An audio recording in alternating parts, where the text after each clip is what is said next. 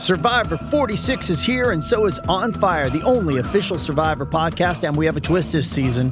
The winner of Survivor 45, Dee Valladares, will be joining us every week. We're going behind the scenes of the biggest moments, the how and the why things happen, and the strategy and analysis you can only get from someone like me, a Survivor winner. Listen to On Fire, the official Survivor podcast, wherever you get your podcasts. It's only a kick, a jump, a block. It's only a serve. It's only a tackle, a run. It's only for the fans. After all, it's only pressure. You got this. Adidas.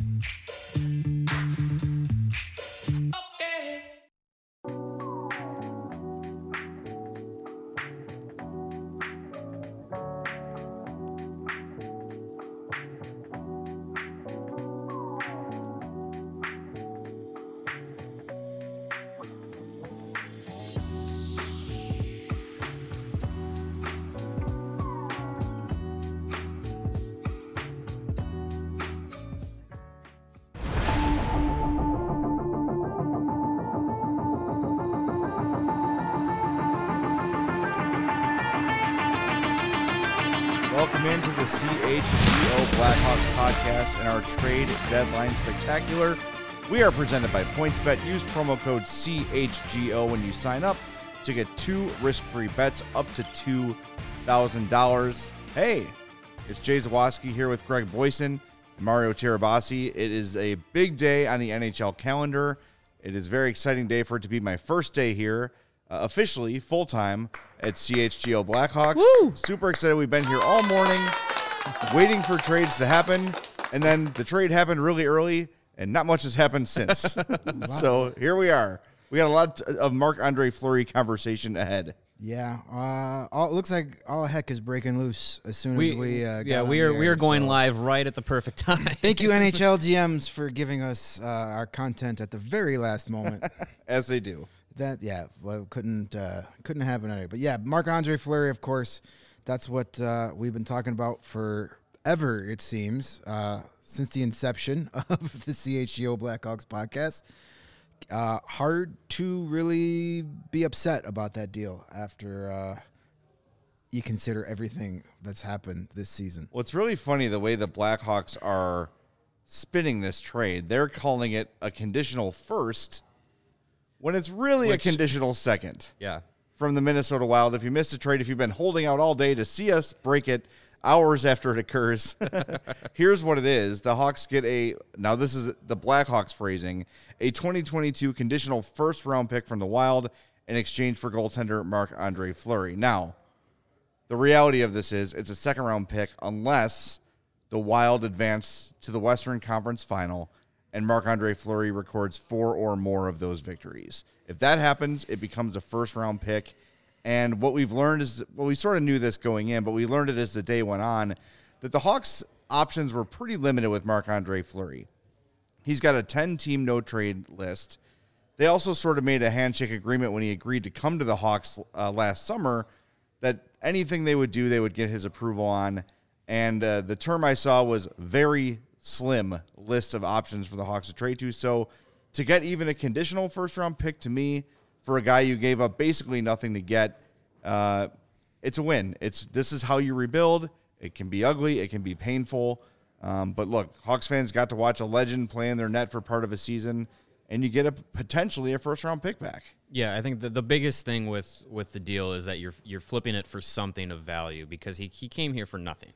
Like, no offense to Michael Hakkarainen. If you're listening, apologies, but I'm sure he is.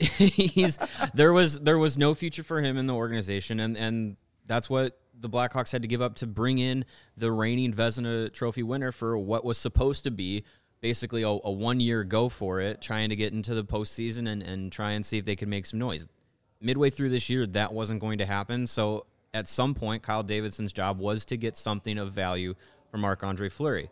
And, Greg and I had talked about it on a number of podcasts where, Davidson basically had, if he's going to stick to his rebuild plan, he had no option but to move Fleury, because keeping him is a waste of time. So, you know, we were thinking at first, if it was Fleury saying, "Hey, I don't want to go anywhere. I don't, you know, I have this agreement with the prior GM. Like, I don't want to move my family, all that stuff." You know, we were saying, like, hey, Davidson can't worry about optics. Like, he's got to worry about the rebuild, and hurting Marc-Andre Fleury's feelings. You know, he can't worry about that if you're thinking 3, 4, 5 years down the road. As it turns out, from what we learned about Davidson's communication with Fleury the whole time, he was alerted way ahead of time. Even before the game yesterday, he was alerted that, hey, you know, would Minnesota be somewhere that you would want to go? So the communication was there, and so yeah, you come away with it with a second-round pick, potentially a first-round pick if Minnesota goes deep into the playoffs, and Fleury is the one to lead them there. And you went about it the right way. So I think that's the best that the Blackhawks could have hoped for, and now we root for the Wild to make a run. I joked about it on our live Twitter video when the trade broke that I'm ordering a Minnesota Wild hat. It's on its way. I ordered a Wild hat. We are going to be big Wild fans for the playoffs. And look, for them, this is probably their best shot to win a cup. The team is really clicking on all cylinders. You've got Ryan Hartman all of a sudden becoming a star player, kind of out of the blue. Mm-hmm. And to be able to, Cam Talbot's a nice goalie, but to be able to bring in a guy like Marc-Andre Fleury to solidify yourself for the playoff run, not only are you upgrading your roster, but the guys in the locker room that see that happen, they are pumped. And they're not losing anybody. There's nobody leaving the Wild roster to make that trade happen. That's the sort of thing that's going to boost a team. It's going to boost their confidence and their enthusiasm. So I'm excited. I think, you know, aside from Colorado, and they've had their slip-ups in the playoffs before, so they're no sure thing. I think the West is pretty open, and the Wild getting to the conference final, to me, is not a huge stretch. Shouldn't be, and they'll be easy to root for, especially since they're almost certainly going to play the St. Louis Blues in the first round. Yeah. So I know some Blackhawk fans are like, we can't root for Minnesota. Well, when they play St. Louis, you bet you can. I'm sorry. Can I just not root for either team? Because I don't. You can. I don't want to do whatever you want. You can. It's your world, Lawrence. We're just living it. You do. That you. is correct. You do you, buddy. Yeah, but the Wild, you know, they should be a fun team to watch. You get Marc-Andre Fleury in there now. You mentioned Ryan Hartman. I can't wait to see a guy like Jordan Greenway play Stanley Cup playoff hockey. That guy is a beast. So, you know, they have as good a shot as anybody in that West. The Colorado Avalanche, they just made a real nice trade here, at least for Montreal. But, you know, we've seen all season long, Marc-Andre Fleury can steal you a game or two, and that's all you need. He steals you a one road game per series. All of a sudden, Blackhawks get a first-round pick. And, you know, well, it's easy to root for the Wild just because we know we get that first-round pick. And as we talked about, all these rumors, and the market kept shrinking and shrinking. And then, you know, we were almost certain the other night it was going to be Toronto. It's the only team that makes sense. And then out of nowhere, Saturday afternoon, this whole Wild rumor starts, which turned out to be much more than a rumor. There was obviously something there. Still a little scratching my head on if this conversation was going on with Minnesota, and there was obvious conversation going on with Marc-Andre Fleury, according to all reports. Why the heck was he playing last night, losing his glove, about to break his hand, and then nothing? Like, and of course they shoot glove side. Well, I mean, it's pretty easy to score glove side when there's no glove. But yeah, Fleury just tried to save it with his bare hand. You could just see, you know, broken wrist, broken finger. Yeah, out 4 to 6 weeks, and the trade falls through. And yeah, that was, you know, when you get the home broadcast questioning it, you know it's a questionable move. And I wonder, this is sort of something maybe we will figure out more as the Kyle Davidson era goes on. Does he have input on that? Should he have told Derek King, under no circumstances Marc-Andre Fleury playing tonight? And you could probably make the argument that Calvin DeHaan shouldn't have played, and anyone you are potentially trading, Ryan Carpenter, who we're seeing Ben Pope a few minutes ago said could be something cooking with Nashville for Ryan Carpenter. I think you've got to protect your assets. So, yeah, that was a scary game to see him start. And, of course, when that glove came off, a scary moment because he tried to glove save that with his bare hand. Yeah, instincts probably kicked in more than anything. Yeah, the visual of him, without the glove, but he's still got his hand up. It's just like your heart skips a beat. That was I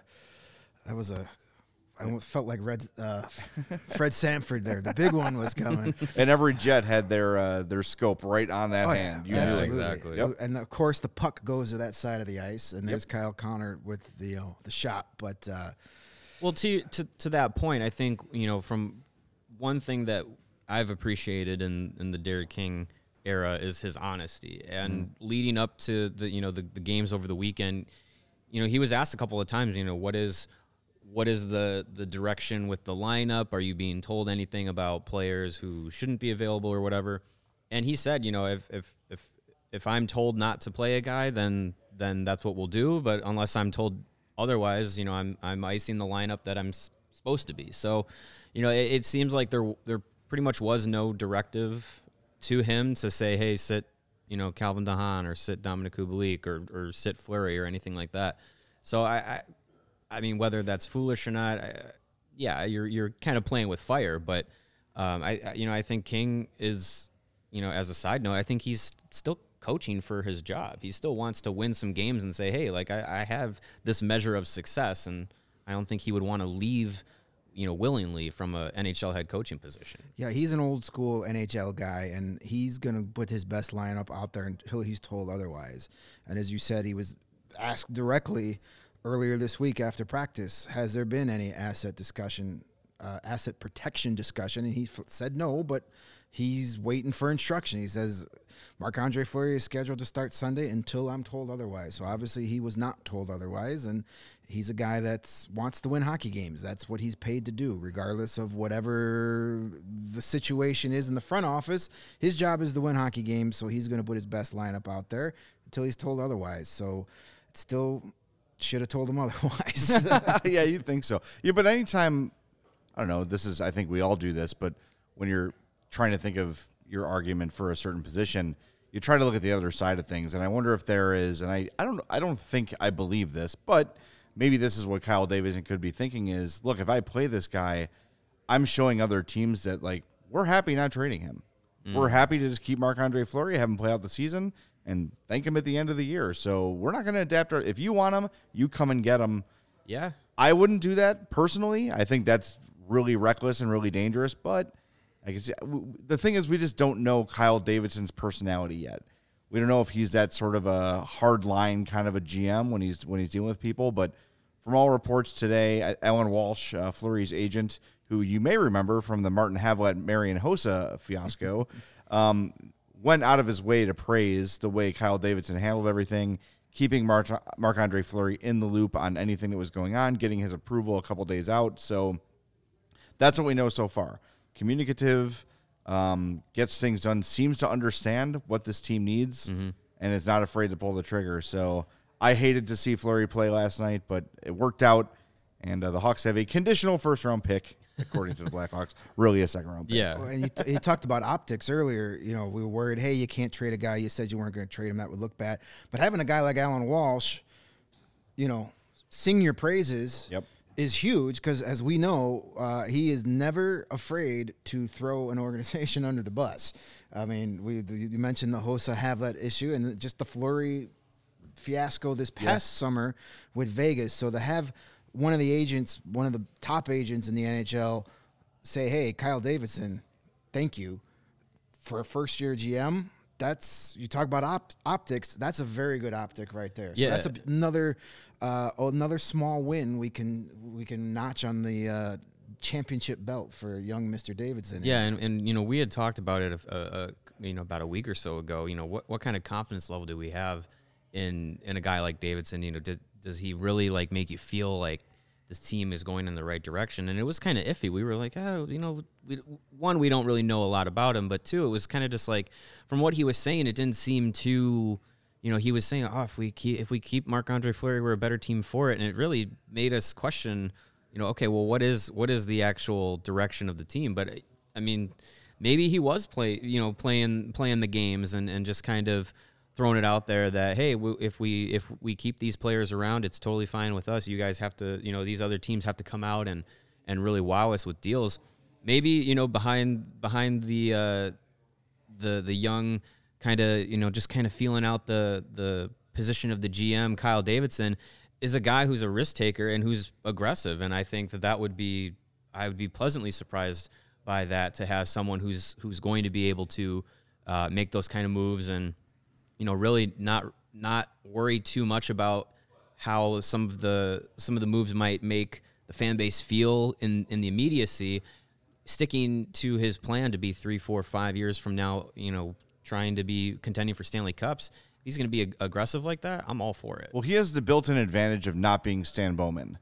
And a lot of fans are going to give him maybe more slack than he deserves, simply because I think the vast majority of the Hawks fans really did not like Stan Bowman, especially towards the end, and just wanted him gone. Mm-hmm. So whoever was here instead, they were going to give some leeway to. And look, I think that, let's say he's made 2 or 3 or 4 moves, and I think you could argue he's won every one of them from the Hawks rebuild perspective. Yeah. Right? Like when we started talking about a few weeks ago the potential of Brandon Hagel being traded, and like, well, if you're getting a first and a prospect, you got to think about it.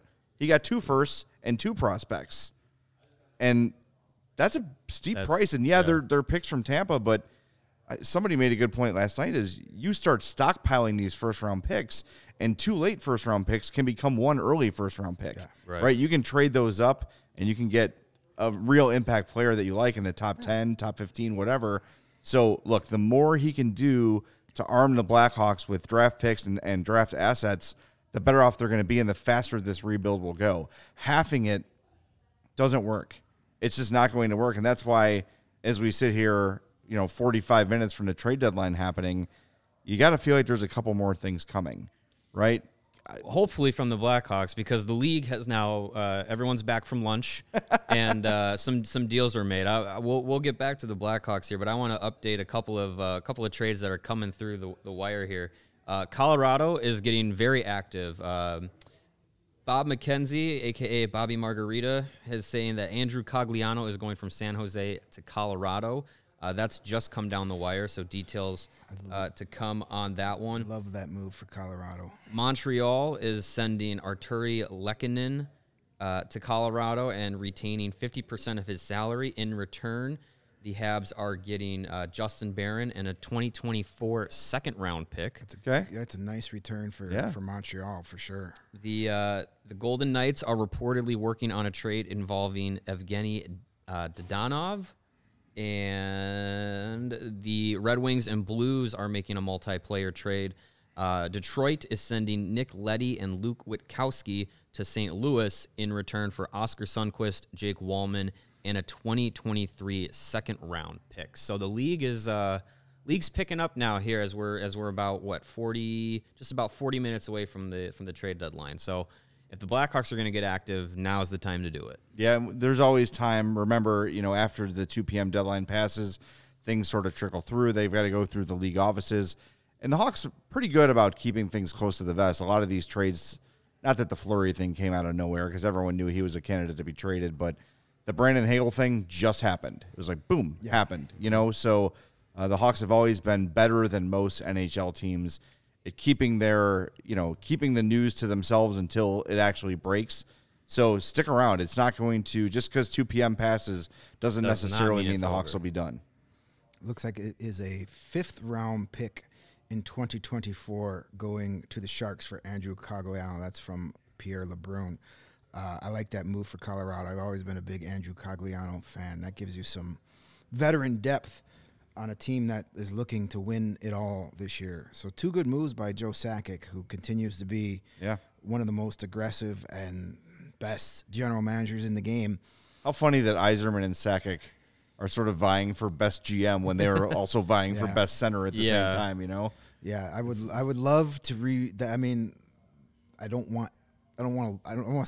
love to see the Detroit get good again, but how fun would that be to get that rivalry going again with Sakic and Yzerman in the front office as opposed to taking those big draws? We don't need Detroit being good again. Guys, a couple questions in the chat I want to get to. Well, first of all, this Travel X says Mrazek just cleared, so do Hawks try and take him and ask for a pick from Toronto as a sweetener? What are your thoughts on that? Yeah, so there was some waiver wire moves as well. Toronto signed a Finnish goaltender Olympic gold medalist Harry Sateri, and he had to clear waivers. He did not. Yes, Arizona picked him up, so he was picked up real Coyotes. fast. Seattle claimed Derek Pouliot. Vancouver claimed Brad Richardson. And, yeah, Peter Mrazek clears, so he's still with the Toronto organization. The Blackhawks, they are now down a goalie at the NHL level. We talked about it before. Are they going to bring up Colin Delia? Are they going to bring up Arvid Soderblom? The Ice Hogs are focusing on their own kind of playoff push. I'd be interested to see if they go back to Toronto and say, okay, we didn't get anything done with Hagel or with Fleury. Like, we can still help you out and take Peter Mrazek off your books as you're trying to, they need cap space. They have some injuries now that they need to address on both on defense and in their secondary scoring department. So, can we interest you in a gently used Calvin DeHaan? Yeah, gently used. Yeah. Calvin DeHaan for a second-round pick and Peter Mrazek, because they just lost Rasmus Sandin, another one of their young defensemen, for what is being called for weeks. Is what injury they're out saying. for weeks. Yeah, a knee injury apparently. So they just got Mark Giordano, but then they lose another guy, so they could be in the move. So getting Peter Mrazek to come, I know he's under term for 2 more years after this. Not the worst thing in the world, because then you can keep Soderblom and Delia down in Rockford. They're trying to make a playoff push. They had a big weekend. Keep those guys down there if you can, because I think Rockford making the playoffs is a huge deal for not only guys out there, but the organization as a whole. It's a big deal. Get these kids in the playoffs. So keep those 2 guys down there. It's working for them. You get Mrazek. Mrazek is the perfect veteran goaltender for a rebuilding team, because you get him in here, He's fine. He's not going to steal too many games for you. Right. No, exactly. Which you don't he want. might cost you a few. Right. There's 2 scenarios with Peter Mrazek next year. He either really increases your chances to get Connor Bedard, or he plays well enough that where you can flip him to get another asset, another second, third round pick or prospect at next year's trade deadline. 2 years left for him, by the way, at $3.8 million. He becomes an unrestricted free agent after the 2023-24 season. Not the worst guy to have on a rebuild team. And we were talking before the show started. Rebuilds, you want to go as young as you can, but at the same time, you've got to have some veteran presence, because if you're just putting kids out there to get housed every night, that is detrimental to development. You've got to have some success, and I think young players playing on a young team know there's going to be some growing pains, much like there were in the early days of Duncan Keith and Brent Seabrook, but they had Adrian Aucoin and Martin Lapointe and other veteran players around. Those didn't really work out, but they were there. You need some sort of veteran presence to help guide these young guys through the daily grind of the NHL and just help you get a few wins. Now, maybe that's just Patrick Kane sticking around until he's ready to call it a career. Maybe it is Peter Mrazek for the next couple of years. I don't know, but you can't just go. You can't have 12 Philip Kurashevs. No, it's not going to work. That's not going to. You're going to lose every game 5-0. So there's no developmental benefit to that. So there are going to be some veteran guys that Hawks fans might look at either a waiver claim or a trade or whatever and say, wait, how is this a rebuild? How does this help a rebuild? You've got to have some sort of veteran stability on the roster. And I'm not saying, don't go out and do another Seth Jones thing. Right. No. But, you've got to have some sort of presence there to keep the team at least in games. Yeah, and just, show, like you said, showing some of the young players the ropes of the NHL and what it takes to, have a long career, have a successful career. And, I think they're going to, we saw just last season having Carl Soderberg and Matthias Janmark on the team. Like, they were here on 1-year deals with the purpose of, adding a little bit to the lineup, but also being, some veteran players on a team that was, at the time, we were told, going to go through a youth movement. And then their ultimate goal for the Blackhawks was to get flipped at the deadline, and they were. So I think we're going to see I agree. I think we're going to see some players like that come through in the next season or two. And, I think that'll be good for the young guys. Couple updates here. Michael Russo of The Athletic in Minnesota says the second rounder that the Wild gave Chicago for Fleury is their own second. So we thought that was the case, but now it's confirmed. And also 2 minutes ago, Mark Lazarus source says not to expect a Dylan Strome trade today. So it looks like Dylan Strome is sticking around for at least the rest of the season. Yeah, not super surprising. I think at this point I would have been a little bit more, surprised had he actually moved. Right. Same here. And we also heard from Emily Kaplan and from Elliot Friedman, Patrick Kane not going anywhere today, Jonathan Toews, Seth Jones, all not going anywhere. Also, should not be surprised by that. Those aren't moves that you make at the trade deadline. Those are things that happen or would happen in the offseason. Right. Hey guys, I just want to point out something from Nate. A question in the chat here. He's asking, is there anyone else likely to be traded that could fetch even a second-round pick, or should we just expect smaller returns at this point? I would think of the remaining names likely to move, DeHaan, Carpenter. I would think DeHaan is probably the more appealing of them, and I would be surprised if he got a second. If they get a second for DeHaan, that's a huge win. A third, a fourth, probably a little more likely, and I'd be perfectly happy with that. Honestly, at this point, I'd be happy if they get something for Calvin DeHaan and something for Ryan Carpenter because, look, they're not helping you this year. DeHaan's a big contract, so if you can move that, you got to do it. And, again, and I know I just said you need veterans around, but that sort of stuff can be addressed. You already have Connor Murphy. You have Jake McCabe. Right. Like, you don't need to be adding, keeping Calvin DeHaan around for the cap hit that he's going to require in this offseason. Yeah, but it's not worth it. A second, do either of you guys see a second-round pick for either of those guys? Well, looking at the Brett Kulak return, he got a second-round pick and a roster player back. So I think if Brett Kulak's getting a second-round pick, I think Calvin DeHaan could at least garner maybe a future second. We've been seeing that trend be pretty common this trade deadline, that 2023 picks are being shipped around a little bit more than 2022 picks are. So maybe a future second or a third this year or whatever it is. I think he's probably the only player that's realistically going to be moved in the next couple of minutes that could garner something like that. Yeah, I think he can get a second round. Will he? That remains to be seen. But based on the returns we've seen, defensemen always at the trade deadline come at a high premium. If someone's willing to give up a second-round pick for Brett Kulak, no offense to Mr. Kulak, but I think it's reasonable to get one for DeHaan. We'll see what happens. Maybe, again, like we said with the Toronto, maybe you sweeten and get a second-round pick out of them if you're willing to take Mrazek back. That can make the return a little better. So otherwise, outside of DeHaan, any other trades, back to Nate's original question, temper those expectations. I wouldn't expect a whole lot for Ryan Carpenter, a fifth, fourth round tops. Maybe that Dominic Kubalik trade actually happens, but I wouldn't expect anything above a third round at this point for Kubalik. That's funny. A couple days ago, that seemed like it was going to happen at any moment, and it's been really quiet on the Kubalik front today. Right. I mean, Anaheim and Edmonton were the two teams that Ben Pope of the Sun-Times had mentioned. Anaheim is moving in the opposite direction, apparently. Well, not really. I mean, they realize they're still a rebuild team, and they're getting rid of their veterans to try and get more assets. So acquiring a Kubalik didn't make a ton of sense, even though he's an RFA and gets probably re-up with him for a couple of years on the cheap after his disappointing year. But, that's kind of faded here. We haven't heard a peep about Kubalik today, so maybe that's not happening. Maybe that's something we revisit in the summertime where his negotiating rights are moved ahead of the draft for a mid-round pick. Yeah, it's interesting to think about where is he more valuable on the trade market, right? Are his rights more valuable than he is right now? I don't know. If I'm a team looking for some offensive help, I look at what Dominic Kubalik has done up to this year, and you say, that's some pretty fast offense you could add. It's a guy who can help on the power play.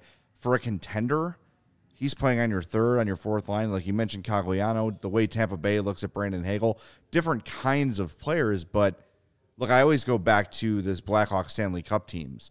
And what made them so great was, they had their star players, but they were rolling four lines on you every night. Yeah. And every time the Hawks had the puck, they were a threat to score.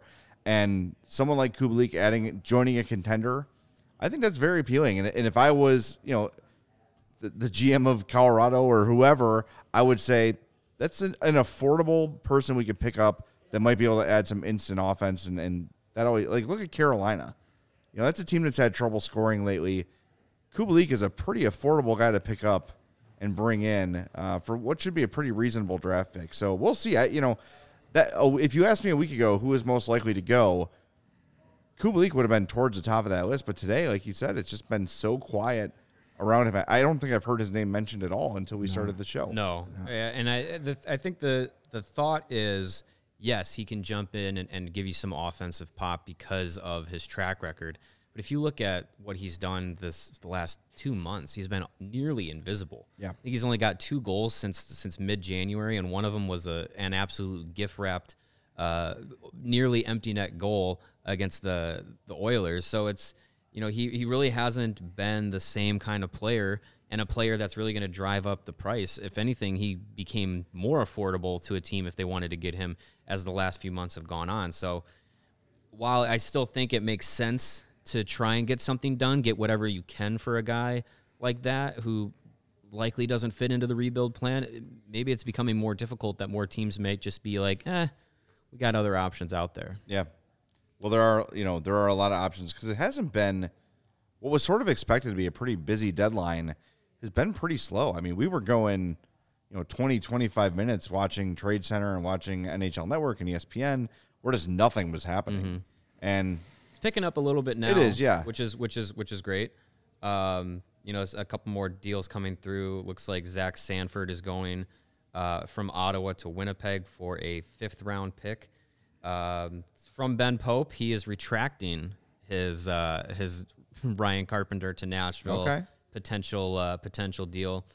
Says it's not impossible, but sounds like he may have jumped the gun on that. So we'll handle Ben properly for putting out the wrong report there. But Ben Pope, a lot taller than you realized before you meet him. Really? He is tall. He's a tall, very individual. tall. That's like Vinny Duber. He came in here. I'm like, what the hell? You're 7 feet tall. That mustache, it's Wow. gigantic. Mustache makes you look short on TV. But Carpenter's another guy. If you're a playoff team looking to add depth, that's affordable. That's a guy can play everywhere. He's got that playoff experience. He's been to a cup final. He had some deep runs with the Sharks. He's good defensively. He kills penalties. He gives you that physical. His style of play is custom built for the Stanley Cup playoffs. And I'd be surprised if he doesn't go somewhere. I put him up there kind of in the same level as an Andrew Cagliano. Not a guy that's going to be your superstar, but you need guys like Ryan Carpenter to make deep playoff runs. A guy that will never hurt you. Right. Little update here from Michael Russo of The Athletic in Minnesota. The plan for tonight is Marc-Andre Fleury will back up Cam Talbot. He's expected to arrive in the Twin Cities shortly before 5 p.m. So Fleury expected to be in uniform for the Wild tonight. So that'll be interesting. I'll be watching that game. He'll be in uniform. He'll be maybe he's going to have the same hat that you ordered. Yeah, right. Sitting on the bench there. The dad hat, which is just offensive to me, that they call they used to call it the franchise hat. Yeah, and they changed it to dad hat. Well, I'm out. I can't get one of those. I'm a dad, and I wear the hat, so technically they're correct, but it's still offensive. It's ageist, quite frankly. If I want a comfortable hat that fits my giant head, I shouldn't have to be criticized and called a dad. I'm not wearing a fanny pack. I'm not wearing New Balance shoes. I was going to say, in order to wear that hat, do you have to have the white New Balance shoes on as well? I do. With the jean shorts? Well, my wife always, she socks. makes fun of me because I do stand at the back window with my hands on my hip and look at my lawn for an extended period of time. So, okay, maybe they're right. Good choice buying a dad hat.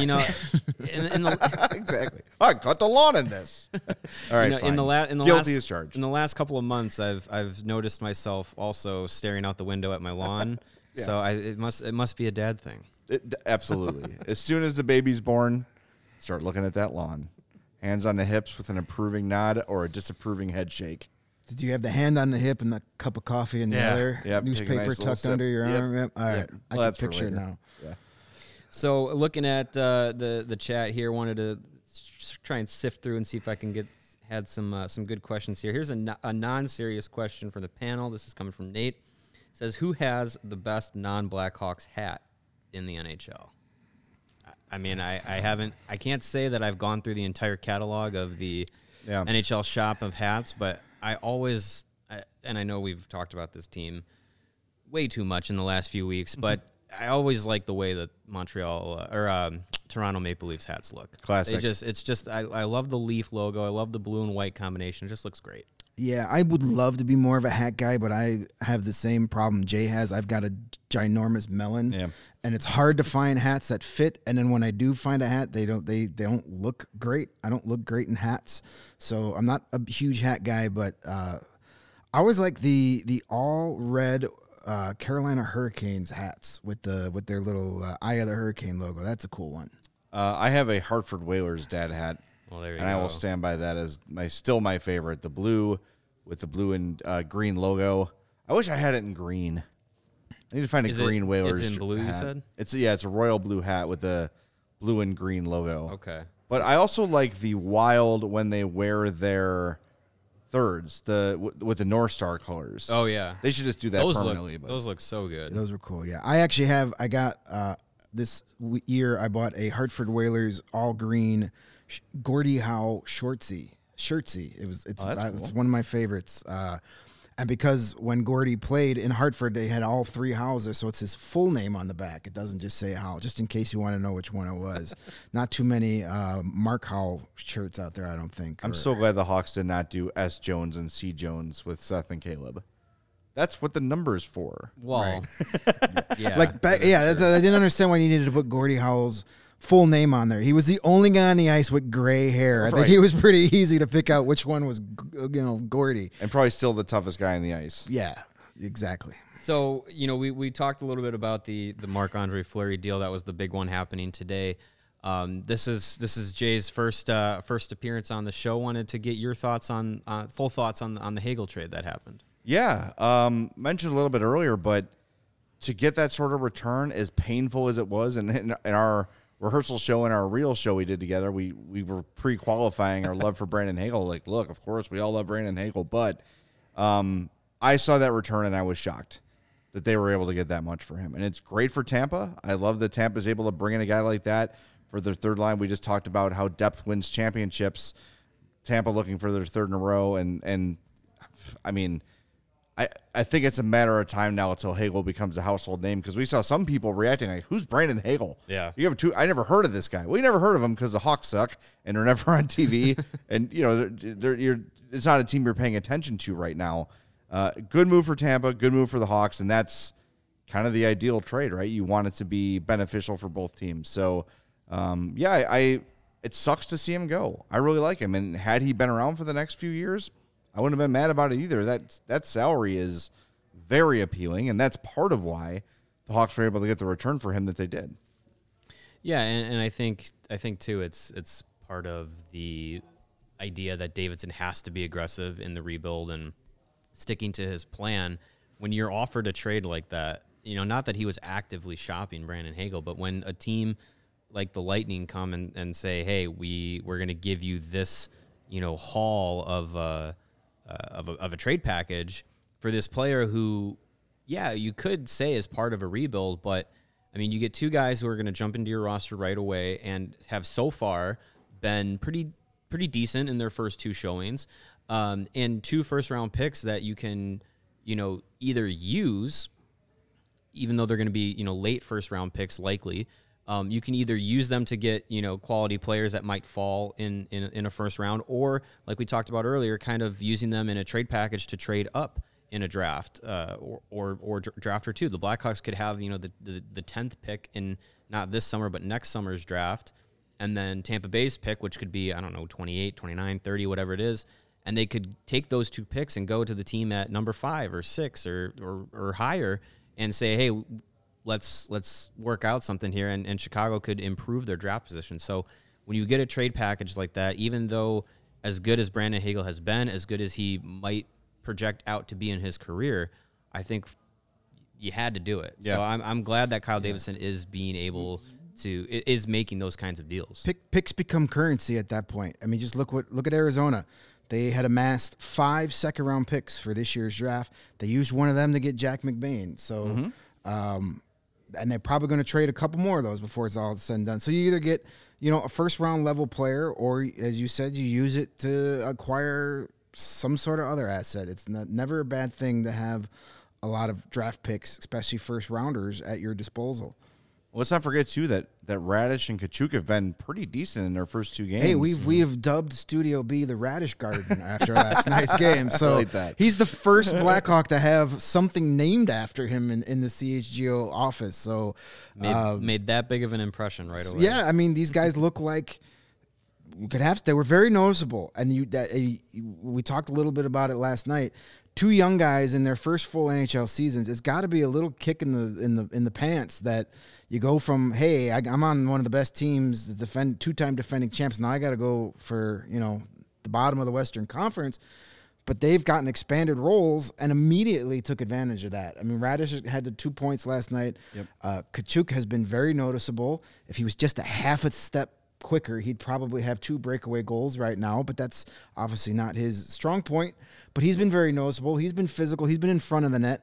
2 guys that are trying to take a situation that they probably weren't thrilled with, and Kachuk even mentioned that. And he said, yeah, it sucks, but now he gets expanded role. He's going to make the best out of it. So you've got 2 NHL-level bodies right now out there who are making a difference. And I think it was Mario last night said that the Blackhawks should reacquire Slater Cuckoo so we can have Cuckoo Kachu on the Blackhawks. That would be a fun thing to do. Hey, I'm an idea man. You are. You should be, if this hockey thing doesn't work out for you, there's a place for you in a marketing department somewhere. Yeah, I'll get in a think tank and get them some good ideas. We're starting to see too, on the topic of Kachuk and Radish, that we're starting to see the kind of players that Kyle Davidson likes. Because you add Sam Lafferty to that mix too, and maybe not the flashiest players in the world, but something the Hawks have desperately needed for a long time, willing competitors. Guys who are going to go to the net, they're going to battle for their space, they're going to remove guys from space where they don't want them to be.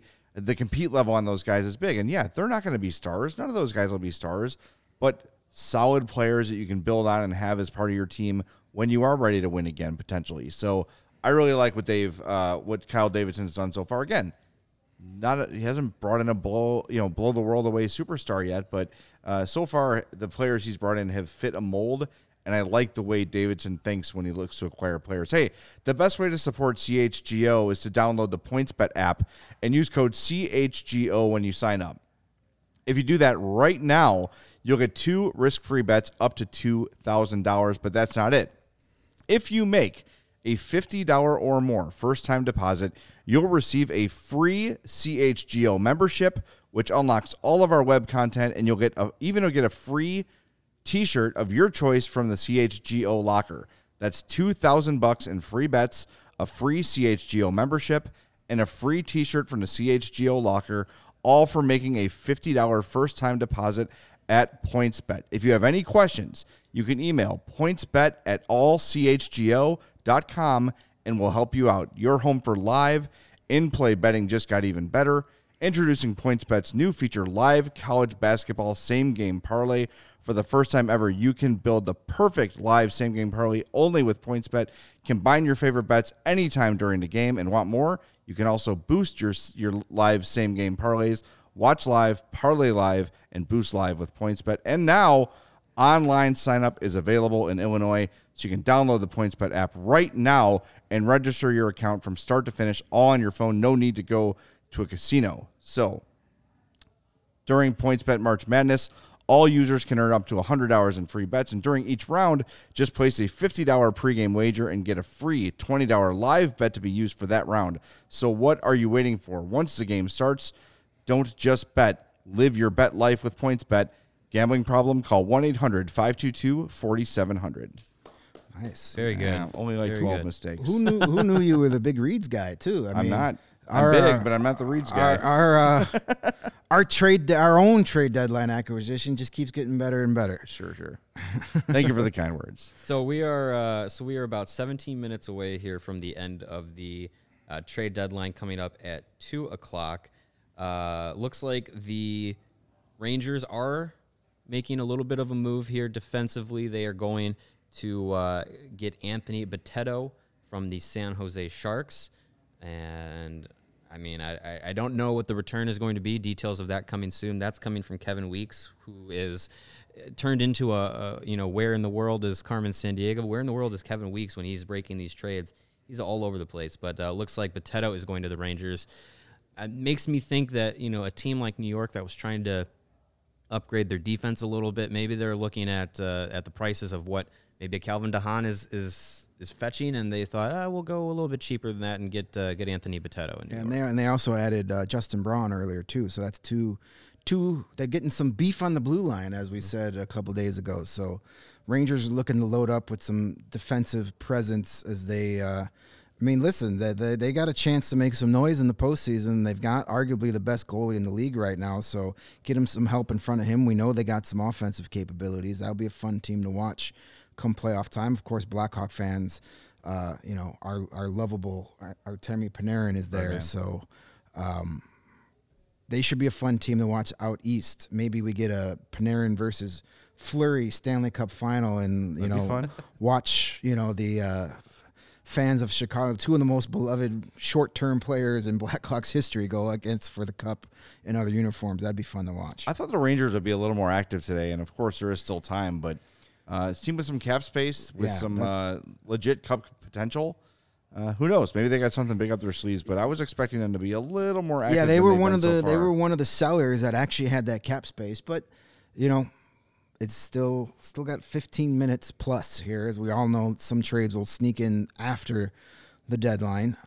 So we'll see what happens. Hopefully anything. Do something. Do something. I always feel for the big panels, the trade center people in the, I think they're calling it The Point on ESPN, where they just they're there all day and just waiting for stuff to happen. Yeah, I love the wide shots. As soon as they're done doing their little minute interview, they're all on their phones. Right. Speaking of that, I'm seeing some of those guys still have BlackBerries. The guys up in Canada, which is always fun. Nope, nothing. Yep.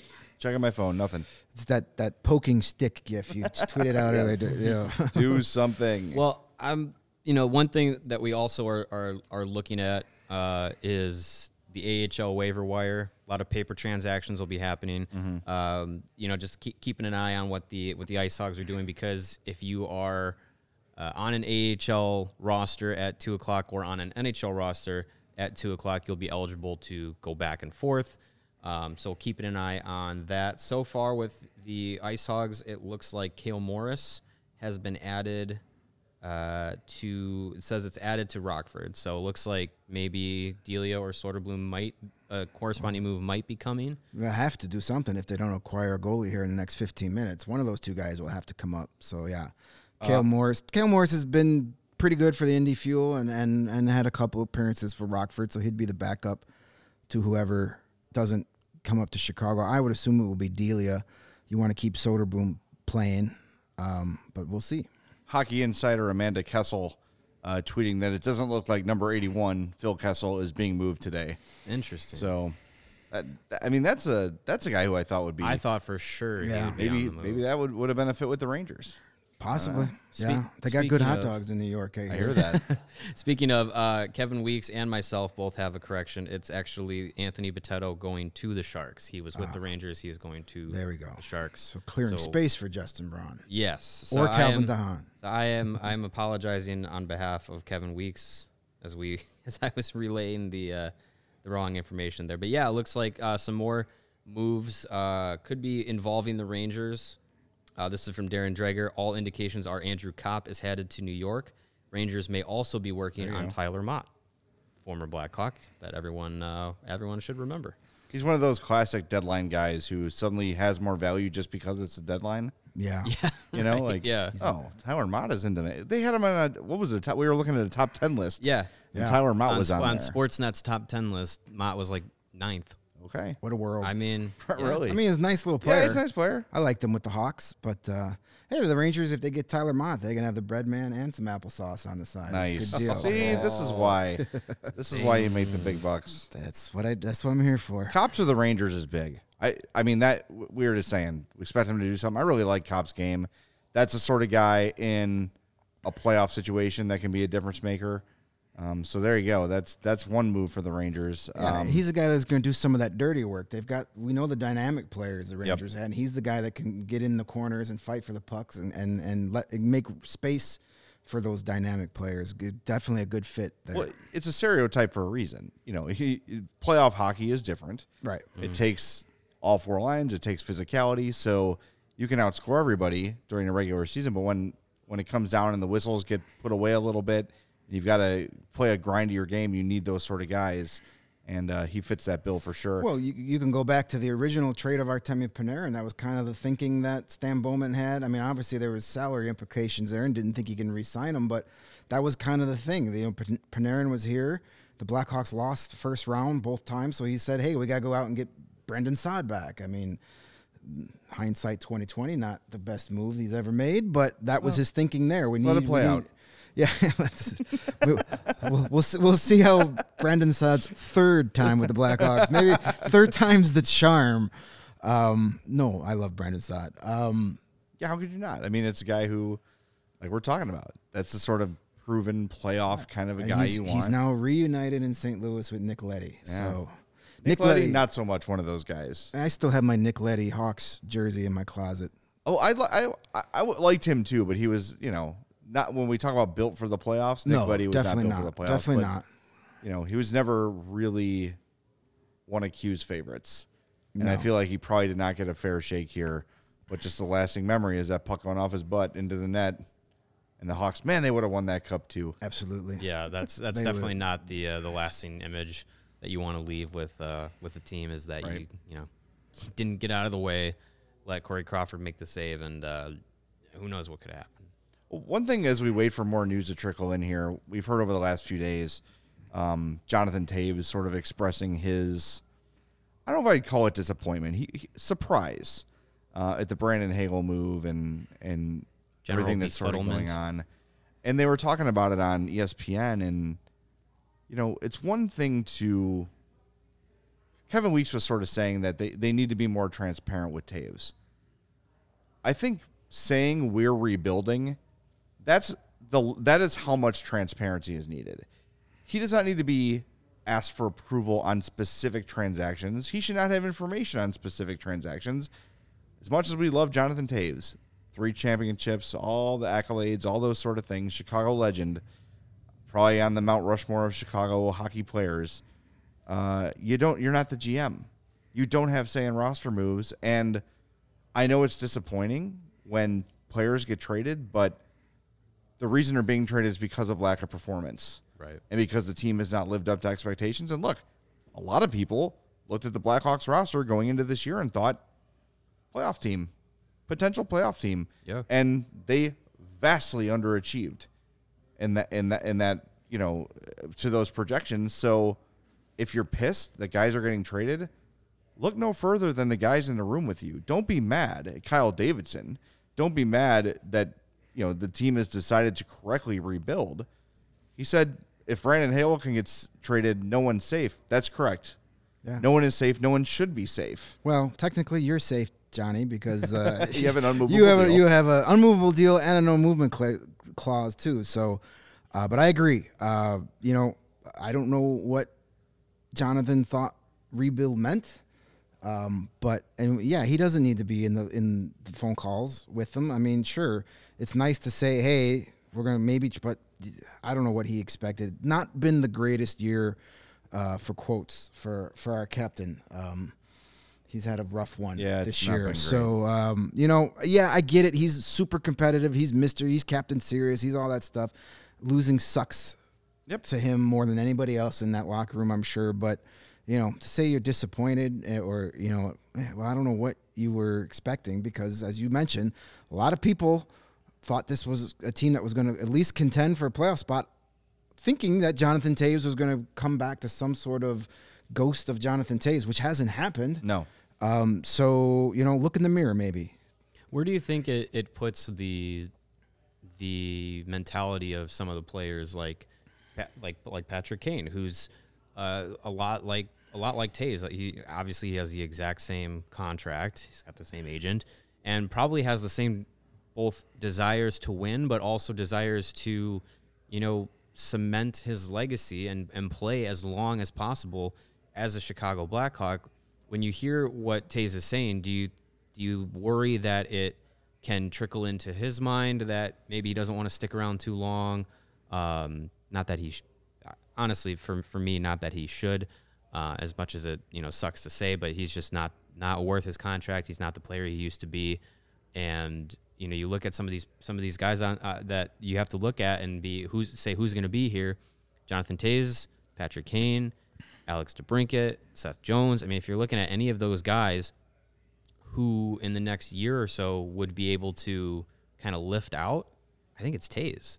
Yeah. So do his words make you think that they can influence Patrick Kane's mentality, Alex DeBrincat's mentality, anything like that? I would say, one thing I'll say about Patrick Kane, the player, is that he's kind of the same guy every night. He is a consummate pro when it comes to playing hockey. He just goes and does his thing.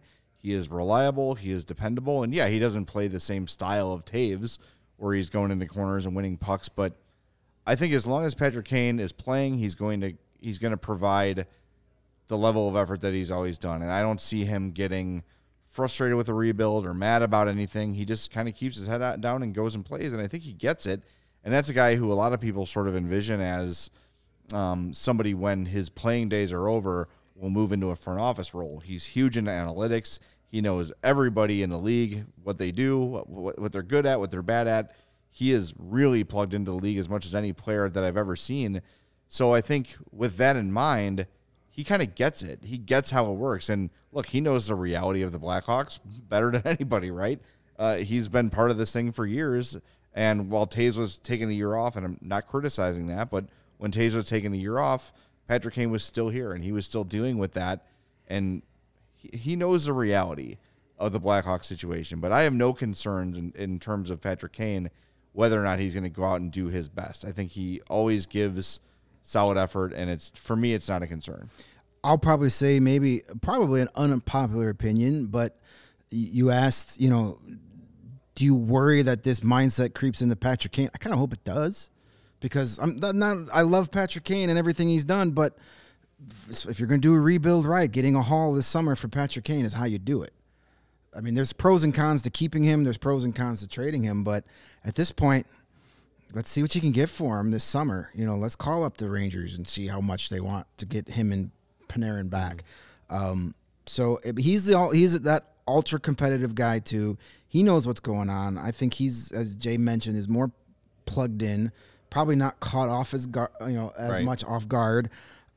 So it's again up to him completely. But I think I could see him both wanting to stay because this is his home. This is all he knows. He's got his young family here. But I could also see him being, well, I want to win again because losing stinks. And but I kind of hope he starts thinking about, hey, let's see where I can go and get some assets here. This is what it's about right now. Wins and losses don't matter. That's a hefty contract to have on a rebuilding team. So we'll see what happens. And speaking of the Rangers, they did, in fact, just acquire Tyler Mott for a 2023 4th-round pick. Championship. There, yeah. Rangers making a go for it. I know that makes one person in our chat room very happy. So, and it looks like also an extension here in Carolina. Jesperi Kotkaniemi getting an 8-year extension with the Hurricanes. That's coming from Kevin Weeks. Wow. Man, he's all over it. Yeah. Kevin Weeks is just... Well, this is why I wanted him to be the next Blackhawks general manager. Yeah. There's nobody more in tune with today's NHL than him right now. I feel like I haven't heard any human being saying Kotkaniemi more than Kevin Weeks. I don't know. It's weird. Like, I hear his voice saying that name. Yeah. I don't know. Maybe it's just been a long morning. It's a fun word to say. So yeah. It just rolls right off the tongue. Just like butter. So we are 2 minutes away from the trade deadline coming to a close. Blackhawks still currently hold on to Calvin DeHaan, Ryan Carpenter, Dominic Kubalik, Eric Gustafson still on the roster. We'll see. We got another hour here. We'll see what trickles through at the deadline. But if they have one move left, who are you putting a bet on points bet for? Calvin DeHaan. Yeah, I still think it's DeHaan. According to Michael Russo, the great Wild reporter for The Athletic, he just tweeted out the Minnesota Wild do have one more trade coming. So let's see what that is. Interesting. Maybe they circled back to Chicago and said, hey, yeah, what'd you give us for this guy? So I don't know. We'll see. We'll see what happens. This is the deadline is just about here, under a minute, but that doesn't mean it's over. So hopefully we get a couple of those late trickling in. Because if it's just Hagel and Fleury, as much as I liked both of those moves, it will be kind of disappointing that it's not enough. You couldn't get more. But let's pump the brakes on that and see what we got going here. And if you're enjoying today's show, we hope you are. If you enjoy all of the CHGO content that we bring you across the board, whether it's Blackhawks, Bulls, Cubs, Sox, the Sky, the Bears, all the shows and great content that we have, one way to help us continue to grow is to download the PointsBet app and use the code CHGO when you sign up. Not only are you going to get 2 risk-free bets for up to $2,000, but if you make a $50 or more first-time deposit, you'll receive a free CHGO membership, which unlocks all of our web content. You'll even get a free shirt of your choice from the CHGO locker. If you have any questions, just email pointsbet@allchgo.com, and we'll be happy to help you out. And in case you missed it, online sign-up is now available in Illinois, so you can download the PointsBet app right now and register your account from start to finish, all from your phone. So what are you waiting for? Once the game starts, don't just bet. Live your bet life with PointsBet. Gambling problem, call 1-800-522-4700. I used my deposit bonus to put $50 on the Panthers to win the cup. Then they traded for Claude Giroux. So I'm pretty happy with that. Yeah, I'm pretty happy with that trade. That's not a bad move. And there's no doubt about that. For the last few days, all of our insiders should have just been tweeting out the Florida Panthers and the Tampa Bay Lightning are interested in everyone. The arms race, as from a spectator standpoint, the arms race between the two teams of Florida was just awesome to watch. I think it was definitely fun to see. I really hope they can't play wait each for other. The only thing that I hate about that is because I hate the current divisional playoff format. If we get Panthers Lightning, it's going to be in the second round. Yeah. The best 2 teams in the East don't face each other in the conference final. I hate that, but give me that in any round. Give me 7 games of that. Inject it right in my veins. That's going to be a fun series. Hopefully we get to see it. Well, I know we have the whole offseason to discuss these sort of things, but the whole point of that playoff format was to grow rivalries. And I don't feel like it's done that. I feel like the old format when the Hawks were playing Vancouver every year, for instance, that did more to grow a rivalry than this does. You're already rivals with your division rivals. Right. That it's natural. You play them so often. Right. Of course, you don't need a playoff series to make that happen. I don't know, I think it's time to maybe reconsider that. That worked in the 80s and 90s when you had the Norris division and the Campbell and all that stuff because those teams stayed together for 8, 9, 10 years. Guys move around way too often. We don't have a rivalry with the Canucks anymore, not just because we don't play them in the playoffs anytime soon, but none of those guys that were on those teams were there 2 years later. Right. Same thing with the Wild. We had a nice rivalry with the Wild, playing them a couple years in the playoffs. None of those guys are there after 2 years. So if you can't have major rivalries, sure, we play this team 4 years in a row in the playoffs, but it's a different team every year. Rivalries are based on hatred of specific players. Yeah. And if that guy is gone, the guy that ended your season 1 year is not on that team the next year, then you kind of lose a little bit of that hatred. So just go back to the 1 to 8. I'd be even fine get rid of the conferences 1 through 16, top to bottom, reseed after each round. Why do we need conferences? I get them for the regular season for travel, but come playoff time, let's get weird. I loved that format last year where you had weird. Look at the Montreal-Tampa Stanley Cup final. That's about as weird as you get. I'm fine with that. Let's get something new, something fresh. Yeah, I'm down with any sort of experimental changes to the playoff format. And look, I liked this divisional concept when they announced it, but I just think it just is not.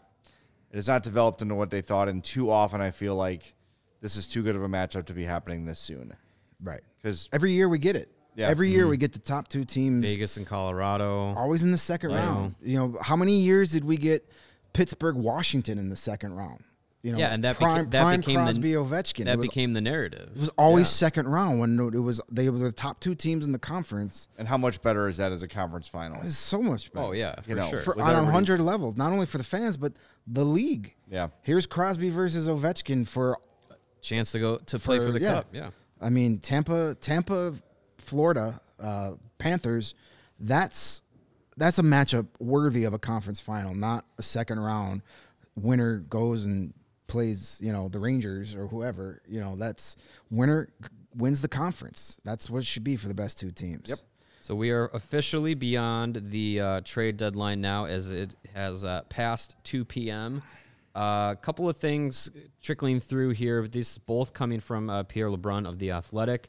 Not trades, but trades that did not happen. PK Subban stays put with the Devils, and Jacob Chychrun not moving from the Coyotes. So 2 names from Arizona that I think a lot of people were expecting to potentially be on the move with Jacob Chychrun and Phil Kessel. They will stay in the desert beyond today. So keeping an eye on that. The Coyotes' price for Chychrun went up as the day was going on, ridiculously high, which is a strange business plan at the deadline. But maybe they're thinking, here's a wild thought, by the way, for the Coyotes.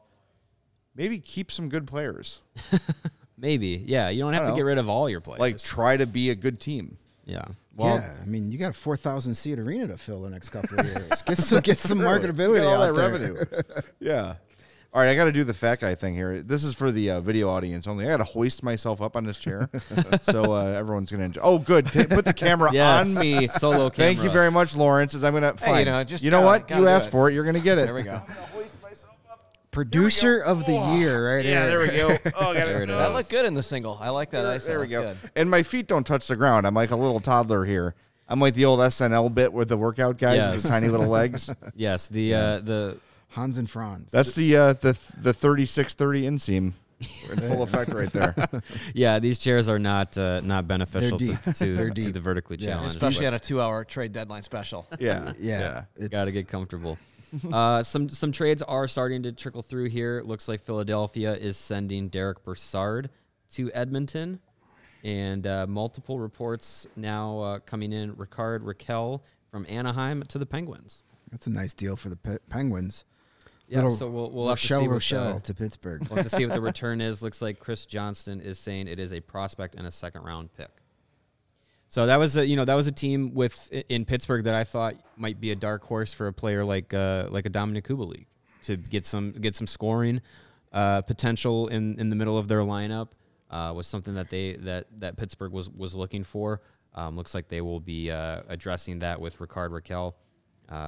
Reportedly second-round pick and a prospect. So yeah, we're gonna see some trades now start to trickle through. So we'll see if the Blackhawks actually made any deals with Kubalik or Dahan or Carpenter. I think hopefully that is the case. Like we said, just Hagel, just Fleury. It's nice. It's great. It's your two of your biggest pieces that were out in the rumor mill.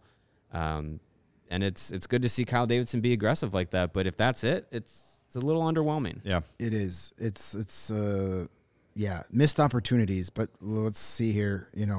Mark Spector is reporting that the Oilers are acquiring Derek Brassard. If I'm reading that correct. Yeah, I just said that. Yeah. Oh, sorry. I was too busy reading it as you said it. Never mind. So let's edit that out. Yeah. The Hawks ruined the trade deadline. Let's be honest. They traded Fleury too soon. That was the pick that everybody was waiting on all day, and it happened like almost.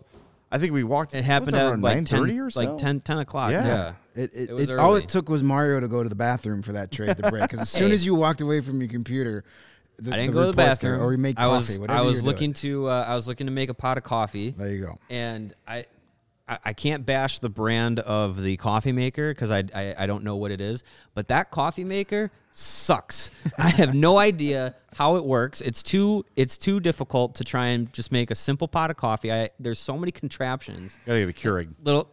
I don't know if it's a Keurig or not. It can do the little pods. Thanks, Lauren. It's not a Keurig. It can do the little pods, which is fine. But I was trying to make a pot, trying to be the good employee in the office and keep everyone caffeinated. And this stupid thing wouldn't. The water was just going directly into the pot. It wasn't going through the grounds, and you had to slide this thing and remove this and make sure this is closed. And I think I broke the thing. I don't know. boy. I'm very frustrated. So if we have anybody from the Keurig marketing department watching, we are gladly take a free maker and pimp you guys out on our show. No problem. We'll talk good about it. And this has been the Coffee Talk segment. Hey, The we got 2 NHL hours to trade fill up here, and the deadline. Blackhawks haven't made any Special. trades. So I might have broke the thing, but I still got some coffee out of it. So You just crush beans and poured water over them. I will say, though, first day here at CHGO, the bathrooms, pristine. Really nice. You got the floor-to-ceiling doors for privacy, but they got the slats so it can breathe a little bit. Very nice. Very nice. Good job with the bathrooms, This is the Lawrence. last 2 hour Blackhawks Yes, podcast ever. Mario, I'm with January. She says, read the instructions. Come on. no, the instructions take too much time. I need my coffee, and I'm gonna figure it out by Neanderthaling the machine until it works. Or breaking it. Yeah, it looks like I should have got the I box may of have Joe broken from Duncan this morning to solve that problem. But yes. Oh, we got some Hawks news here. Elliot Friedman, Chicago and Calgary talking Ryan Carpenter as the deadline hit. There you go. So there you go. A solid team in the West, a really good That team would in be the a West. really good pickup for Calgary. Looking to they're solidify. already a team that's hard to play against, and that would make them even tougher to play. Man, imagine having to go up against the line with Lucic and Carpenter out there. Man, you're gonna have some bruises when you leave a game against the Flames. Calgary's definitely going for it because looking at their cap friendly here, they do not hold their first round pick this year. They do not hold their third or fourth or sixth this year, and they do not hold their third or fifth next year. So if we're trying to, think what could Calgary give up for a Ryan Carpenter, if it's a draft pick this year, it's not going to be their second round pick. I think that just toss that out the window. So it might be their fifth this year, could potentially be their fourth or sixth next year. But Calgary, yeah, their team is going to be very difficult to contend with. So we'll see. We'll see if that ends up going anywhere. I think, Ben might have jumped the gun, but if Friedman's saying it, I think there's a little bit more cachet to that one. If I was not suddenly a lifelong Minnesota Wild fan, I would be rooting for the Calgary Flames in the playoffs. Only for their awesome uniforms. I want every game to go 7, every series to go 7, so I can watch them that many times in those glorious uniforms. Oh my God, the fact they ever changed and added black to those uniforms was terrible. I don't know what the trend of like making colors more drab. When we were talking about the best hats, you mentioned Toronto, Hartford. People like bright colors and primary colors. You don't need to do navy and gray, and like the Dallas Stars are a great example of when they wore basically black and gold with like this much green. Mm-hmm. Then they figured it out like, hey, let's bring the green back, and people were like, hell yes. Yeah, it works. Those jerseys look great. I will wear that. This is another off-season topic. Right. But the best uniforms are simple. Absolutely. And Calgary's are outstanding. They're one of the best in the league. We got Pierre LeBrun is reporting that the Carolina Hurricanes made a late push for Max Domi right at the deadline. Not sure if they got a deal done or not. Max Domi. That's the guy we kind of mentioned during our little chats before we got on the air. We're kind of like, if his last name wasn't Domi, would he be traded every trade deadline? Yeah. I don't know. Is he Vinny Hinostroza? I'd rather have Vinny Hinostroza. Is he Drake Caggiula? A healthy Drake Caggiula? Yeah, I could see that comparison being made. I mean, he does still have some higher offensive touch than those guys do. But yeah, like you said, if his last name wasn't Domi, I don't think he'd get the kind of attention that he has in his career so far. Still a player that I think if he's on your team, he obviously plays with an edge. Sure. Obviously has some abilities to contribute offensively. But yeah, I mean I don't think he's as top tier in the league as a lot of people perceive him to be. And it is Max Domi to Carolina, both per LeBrun and Elliot Friedman. So people were wondering when the Hurricanes would make a deal. They were a team that definitely are going to make a push in those Eastern Conference playoffs, and they get a depth piece in Max Domi. So we'll see if that's finally the place he. I wonder why it is that he out. just can't seem to stick anywhere. Yeah, I don't know. I can't put my finger on it. I wonder if it has something to do with overinflated expectations because of his name, because of where he was picked, all those sort of things. But like you said, still a decent player. I mean, every team is better off for having a Max Domi on it, at least on the ice. I don't know I don't want to speak out of turn here, but I feel like in the back of my mind, there's been some off ice. Like he's just not like a bad guy, but not easy to deal with. Yeah, maybe. Yeah, I mean, it could something be to that. I mean, I'm not. I don't know. So a young player to get traded as many times as he has, Yeah. that usually tells me there's something we're not being told going on, but who knows? Kind of reminds me a little bit of Alex Kachelnik, who they've actually been traded for each other at one point in their career.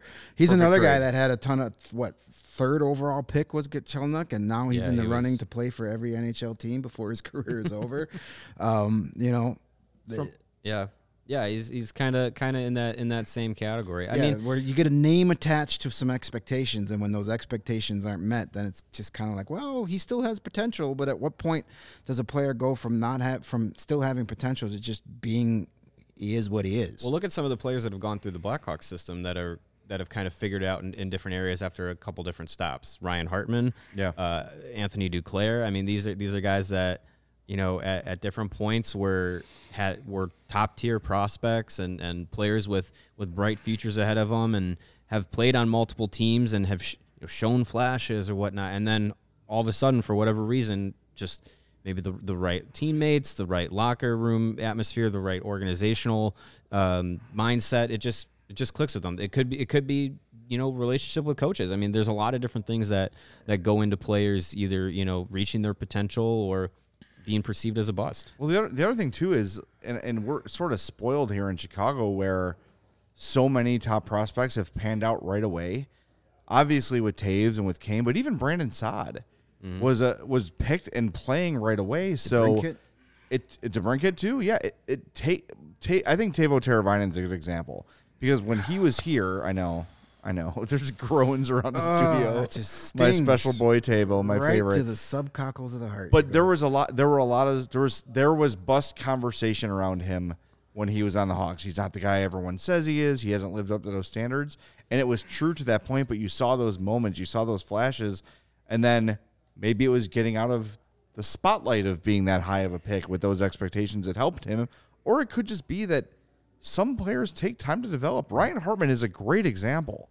Ryan Hartman has figured out what it's going to take for him to have success in the NHL, and he's having a career year, and it doesn't seem flukish to me.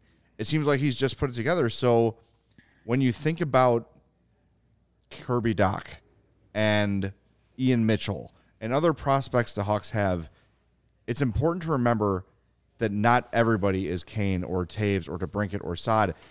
If you were around for Duncan Keith and Brent Seabrook's early years, it wasn't pretty. It was not. There were some really tough nights where I thought neither of these guys can play a lick. Right. And it takes time. So patience as we enter a rebuild here. Remember that patience. Remember it takes guys.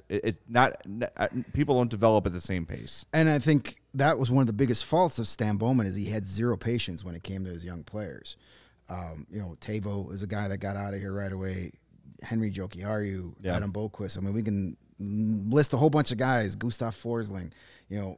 How much of that was, hey, doesn't fit our coach at the time or whatnot. But Teuvo, he probably needed some more time to develop. But man, they put him with other skilled players, which is such a weird concept to me, that you would put a skilled player with other skilled players instead of trying to make him a third line forward. But what do I know? I'm not a Hall of Fame coach. But all those names you rattled off too, there were people in town who were floating the word bust around all of them. And the thing that I can appreciate so far from what we've seen is Kyle Davidson seems to already have more patience with young players than Stan Bowman ever had. Just look at what they've done with Lucas Reichel this year, who has been the guy in Rockford. And to me, being the guy in Rockford for an entire season is way more beneficiary to his overall big picture development than playing 9 minutes a night in Chicago. Yeah, and not contributing much. Got a little note here.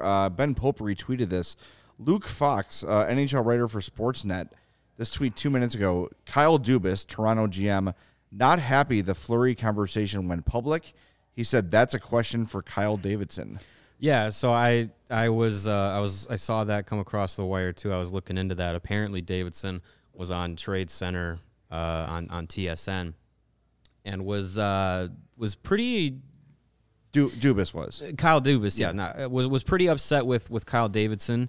and the fact that the conversations that happened between Chicago and Toronto about a potential Fleury-Hagel mega trade was actually leaked to the media. So that's interesting. I think we've talked a lot about Kyle Davidson making some moves in his first month as GM, and maybe this was a move that ruffled some feathers. And I mean, if you're looking at a team like Toronto that was obviously in the goalie market, I don't know why you can be too upset that a conversation about Marc-Andre Fleury got leaked. Well, it doesn't necessarily mean that Kyle Davidson's the one leaking it. Right. But we do have a Hawks trade to report. Frank Saravelli from Daily Faceoff. Ryan Carpenter to Calgary in exchange for a 2024 fifth-round pick. 2024. So there you go. I mean, that's not a huge return, but you shouldn't have expected a huge return for Ryan Carpenter. That's a Ryan Carpenter trade. That's about what you expect to get. To go back to that Dubas conversation, as you know, if you've listened to the past couple of shows, I'm not the biggest fan. Lawrence, do we have a crying baby sound effect we can maybe play there? I mean, that's a guy that's obviously got a glockenspiel. He's not. He's probably more upset that he's had to take a beating from Toronto media for not having the stones to actually pull that trade off. I'm sorry. I like that you went from crying baby to glockenspiel. I just looking at my sound effects board. See what we got here. Isn't glockenspiel translate to crying baby in German? I don't know, but we're gonna play it now, and we'll see what we think about it. Let's do it. I like that. Yeah, that's not really a crying that baby. should be our trade alert. Oh, I like that as trade alert. Yes. Okay, sure. Ryan Carpenter, fifth round. There you go. Ryan Carpenter for a 2024 fifth-round pick. I want to get back to the Dubas thing, though, because as a fan of a team, I don't want my GM crying about stuff. Right. I don't want my GM publicly calling out another GM or saying, like, oh, I wish that hadn't gotten out. Well, it is what it is, man. Like, you're the Toronto Maple Leafs GM. This is what you signed up for. Right. People are going to know your business. People are going to be in your business. So it doesn't mean that Kyle Davidson's like, hey, look what I tried to do. No. Things get out. People know stuff. It's not one-on-one, these dealings. Right. So a scout could know. It could have been somebody from his own organization that absolutely, it could have been that. It could have been someone under his watch who was pissed it didn't get done. Exactly. And then, hey, Steve Simmons, what are you doing? Here's this I got for you. Yeah. For example, Steve Simmons. Right. Yeah. I'm not the biggest Dubas fan, and he can cry all off season when he's unemployed after the Leafs get knocked out in the first round again because he didn't trade for a goalie. They're gonna have to play Tampa most likely in the first round. Good luck. And if you're gonna go in there with Jack Campbell or Eric Shalgren or whoever, whatever guy off the street they Peter put Mrazek, sure, Joseph Woll, sure, you can cry about the trade rumors getting leaked out when you're collecting an unemployment check in July because he's feeling the heat and I know just based on Leafs Twitter, he's not doing a good enough job. I don't think anybody can do a good enough job to make that entire fan base happy. But don't be mad at that coming out. Be mad that you didn't get a deal done because that was right there for you. And I think the problem that the Maple Leafs had going into this trade deadline, one, obviously they don't have a lot of cap room to work with, so you have to get creative if you're going to be, making major splashes, but it also seemed very evident that they had. What's that? I'm saluting major splashes. Sorry. Okay. I was like, who's here? I'm sorry. But I don't know why that tickled me as much as that was one for the YouTube crowd. There you go.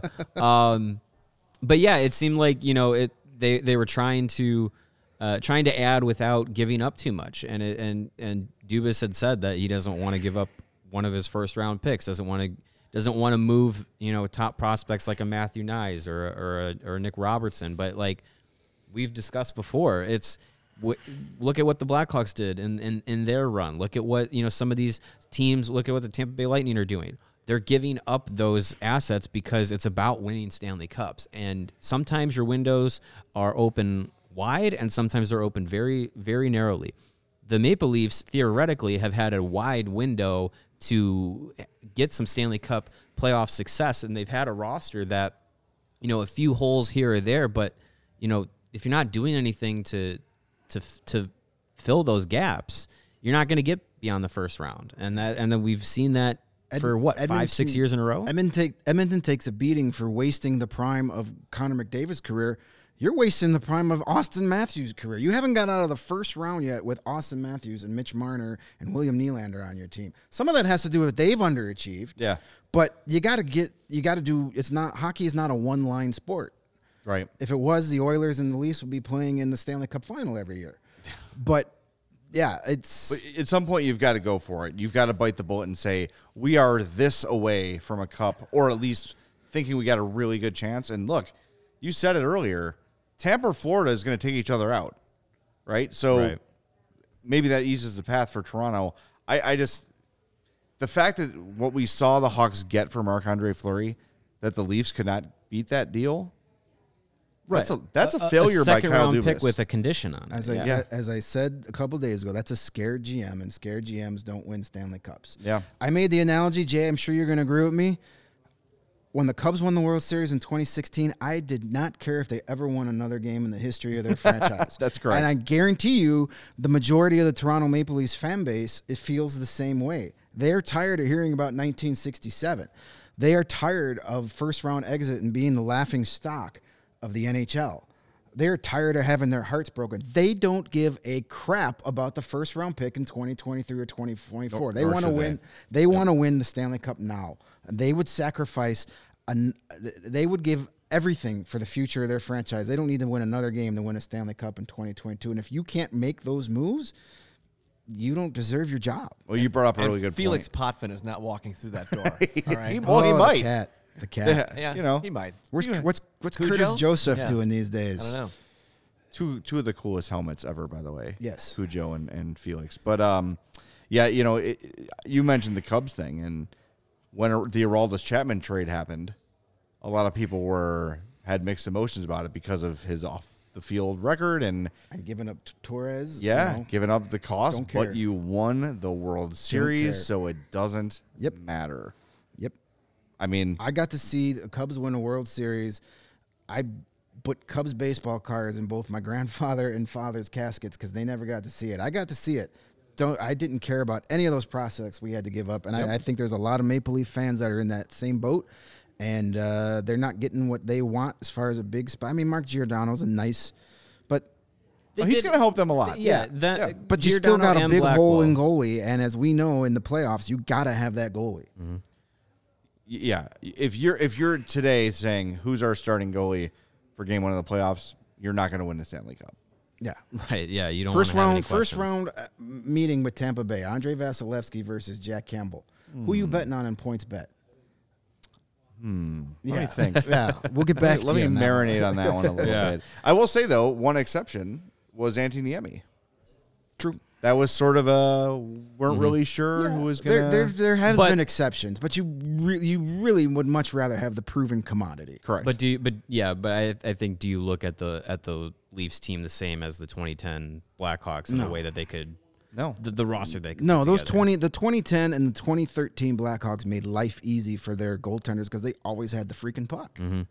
Yep. Your goalie doesn't have to do much when your team is in the other end of the ice. 80% of the night. Right. Yeah. So I think the way that that whole thing between Dubas and Davison goes out. I mean, whatever. Kyle's have a different kind of personality from the rest of us. So we'll see how they how they iron it out. Jake DeBrusk not traded, by the way. He's not traded. He did have a 2-year, $4 million AAV extension signed with the Bruins. A lot of people speculated. That was early this morning. A lot of people speculating that could have been a sign-and-trade deal. But, yeah, it looks like it was just a sign. Pretty crazy. We're talking 2 months ago that Dylan Strome for Jake DeBrusk was the perfect, sensible trade to make in the world, and now both of those guys are staying put through the season. DeBrusk gets an extension, and I think giving Dylan Strome that same type of extension is the right move for the Blackhawks after what we've seen. Yeah. Especially now where he'll be playing top-line minutes. He's established that chemistry with Kane and DeBrincat. Look, we talked earlier about Patrick Kane's analytical mind, and he's basically said, see, when you play Dylan Strome in the top six. For 2 years. He can produce. For 2 years, we've been screaming, why isn't he playing with DeBrincat? And he only produces with those guys. Okay, then play him with those guys. Don't make him a fourth-line center because that's not him. Putting guys in position to succeed, it's such a strange concept. It's amazing how much it works. Yeah, Derek King's seems like a more simpler approach to constructing lineups than Jeremy Colleton. Are you implying that Jeremy Colleton overthought things? A little bit. Yeah. How dare you, sir? Yes. Letting hockey players just go be instinctual is usually a good recipe for success. The second you have guys out there trying to think too much on the ice on where they need to be, they all stand in the same spot and watch the puck get behind their goalies. So. And that, not to rehash the Jeremy Colleton era, but I remember a few years ago, Duncan Keith, when he was on the Hawks, was on Spittin' Chicklets and basically said, like, the thing that I loved about Q was he just let us go play hockey. Mm-hmm. He let us just do what we were good at and trusted us. I remember that. And he said something like, whereas now I sort of feel like I have to think about everything. Yeah. Making professional athletes think is never the best strategy. It's just let not them be instinctual. It's not rocket science. Yeah. Let them know. Let people do what they're good at and call it a day. Yeah. Well, we talk a lot about PointsBet on here, and we've talked about our bets before and how they've impacted our lives and our bank accounts. We have another sponsor that has joined us. Athletic Greens has another impact on our life and on our gut health. They've come on as a sponsor, and they've got a product that they're very proud of. It's their AG1 formula. I've been using it since they've come on, and it's definitely been an impact on my daily energy. Their AG1 formula is designed to improve your gut health, optimize your immune system, and give you more natural energy. One scoop of that, and you are absorbing 75 high-quality vitamins, minerals, whole food source superfoods, probiotics, and adaptogens to help start your day right. And it's good for all different kinds of diets, whether it's gluten-free, dairy-free, vegan, paleo, keto, whatever it is. AG1, you are clear for takeoff. It's easy to incorporate into your life, no matter how busy you might be. It's a small once-a-day habit with big benefits. And right now, it's time to reclaim your health and arm your immune system with convenient daily nutrition. It's just one scoop in a cup of water every day. No need for a million different pills and supplements to look out for your health. And to make it easy, Athletic Greens is going to give a free 1-year supply of immune-supporting vitamin D and 5 free travel packs with your first purchase. All you have to do is visit athleticgreens.com/CHGO Blackhawks. Again, that is athleticgreens.com/CHGO Blackhawks, and take ownership over your health and pick up the ultimate daily nutritional insurance. Want to get a few moves here that are coming in as we get now 30 minutes after the trade deadline. A couple more moves going. From Detroit to Texas, Vladislav Nemestikov is going to say that Stars. Name 3 times fast. Vladislav Nemesnikov in exchange for a 4th-round pick. As you guys said, Jake DeBrusk is staying in Boston. And on the AHL waiver wire, we mentioned Cale Morris was being brought up to the Ice Hogs. It looks like Colin Delia is the goaltender that has been sent to the Blackhawks, whether that's paper transaction or an actual transaction. We'll find out. I think it's probably going to be the actual transaction. Yeah, that makes sense. Given that, as far as we know so far, 30 minutes after the deadline, they have not acquired any goaltenders. So that'll be good to see Delia back in the NHL. Him and Lankinen will be probably competing for a contract. I feel like the Peaches and Herbs song, Reunited. Feels so good. They were quite the tandem for the Ice Hogs. Now they get to finish out the season.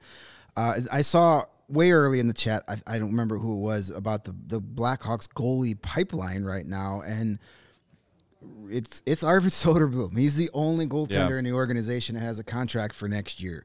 So he's... How far away is Comesso from the NHL? He's at least 2 years. I think he plays another year at Boston and then turns pro. Yeah. And we'll see if that means going to Rockford for a season or going into the NHL. I don't think he's going to be that kind of player. He's not like at an elite level. I mean, we'll see. Hopefully he gets to play. He looked good in the little bit of time he got at the Olympics. He's a guy that should be back at the World Juniors in August when that gets restarted. So that's something we definitely will be keeping tabs on. And hopefully have a lot to talk about because there's not much else going on in August when you have a hockey podcast. So, what's your favorite color? we're gonna have a whole week on hats. Hat week. Hats and best office bathrooms we've ever been in. Up there. Yeah, I think Comezzo. There's a lot of potential and promise to him. I think a lot of the the outside of the organization scouting reports you see about him is that he's mentally more mature than a lot of other goaltenders in his draft class. A lot of other players in general in his draft class. So that's good to see. But yeah, I think he's going to have another year in college, maybe 2. Yeah. And then, because part of his deal is probably seeing how the Blackhawks handled their goaltending situation. If what incentive does he have to come out and, turn pro a year early if he's going to be buried? Right. If it's more beneficial to him and his development to stay another 2 years at Boston, and play it out that way, and then come to the organization, whether it's the Ice Hogs or the Blackhawks, I think will remain to be seen. And yeah, I think development is one thing that this front office is going to do a little bit differently than the last. Thank God. Just look how long it took Corey Crawford to finally get to the NHL, and that paid off pretty well last time I checked. So there's no reason to even start discussing Drew Commesso in the NHL for another 2 to 3 seasons. So or until August when we have that whole week of the Drew Commesso week. right. Until he wins gold at the WJC this year. Delia getting another shot. I think that guy, he's been a kind of a fan favorite. He got, let's be honest, he got screwed last year with the whole taxi squad. He lost a full season essentially. He got screwed with the taxi squad, and he got screwed with the acquisition of Marc-Andre Fleury. Right. He got screwed with the acquisition of Robin Lehner. Yeah, he really has gotten the short end. And of the I feel stick. bad for the guy because he's a great guy. He's a great guy. He's been my time in Rockford. I always loved it when they brought him out because you knew you were going to get a good quote. You were going to get an honest quote from him. He was very honest last year when he went down to Rockford for a little conditioning stint. He's not happy. I think it's time that it's obvious he's not part of the long-term plans for the Hawks. So I'm hoping he can come up, get a couple starts in, maybe play good enough to where he can get himself an NHL contract somewhere else. That's a guy, when you say change the scenery, just wrong goalie, wrong time for the Blackhawks. Hey, look at what happened with Anton Forsberg. Yeah. Yep. I mean, you could have a situation where you go somewhere else, get an opportunity, and you finally get to, and goalies develop differently than every other player. Jack Campbell is another guy. Yeah. Jack Campbell is a former first-round pick, bounced around for a couple teams, finally gets, to Toronto. So, yeah, Delia, I don't think he's going to be an unrestricted free agent at the end of this year. I think his time with the Blackhawks I can't see him coming back. Lincoln needs a new contract. This is his time to prove that he should get one. Definitely, if he gives us more starts like we saw against the Minnesota Wild over the weekend, then that helps us. You bring him back for a couple of years. This is the time to find out. And then Soderblom is the only guy. I like him a lot. I've seen a lot of his games in Rockford. He's been a guy that's been under fire a lot, kept them in a lot of games. I want him to be the main guy down there. So this is a situation that actually helps him because now with Delia up with the Blackhawks, Soderblom's going to be the guy. They were essentially switching off starts between him and Delia and Rockford. Soderblom's a guy that's kind of come out of nowhere where he wasn't on a lot of radars heading into this season, but he's been very good. Definitely has some potential there. So, ideally, if it was up to me for next season, I would bring in one of these journeyman veteran guys that can start half a season for you. Bring back Kevin Lankinen on a team-friendly 2-year deal, maybe. Mm-hmm. Have those guys split the starts next year because Lankinen's still way young in terms of goaltending. You still get to see a lot of progression there.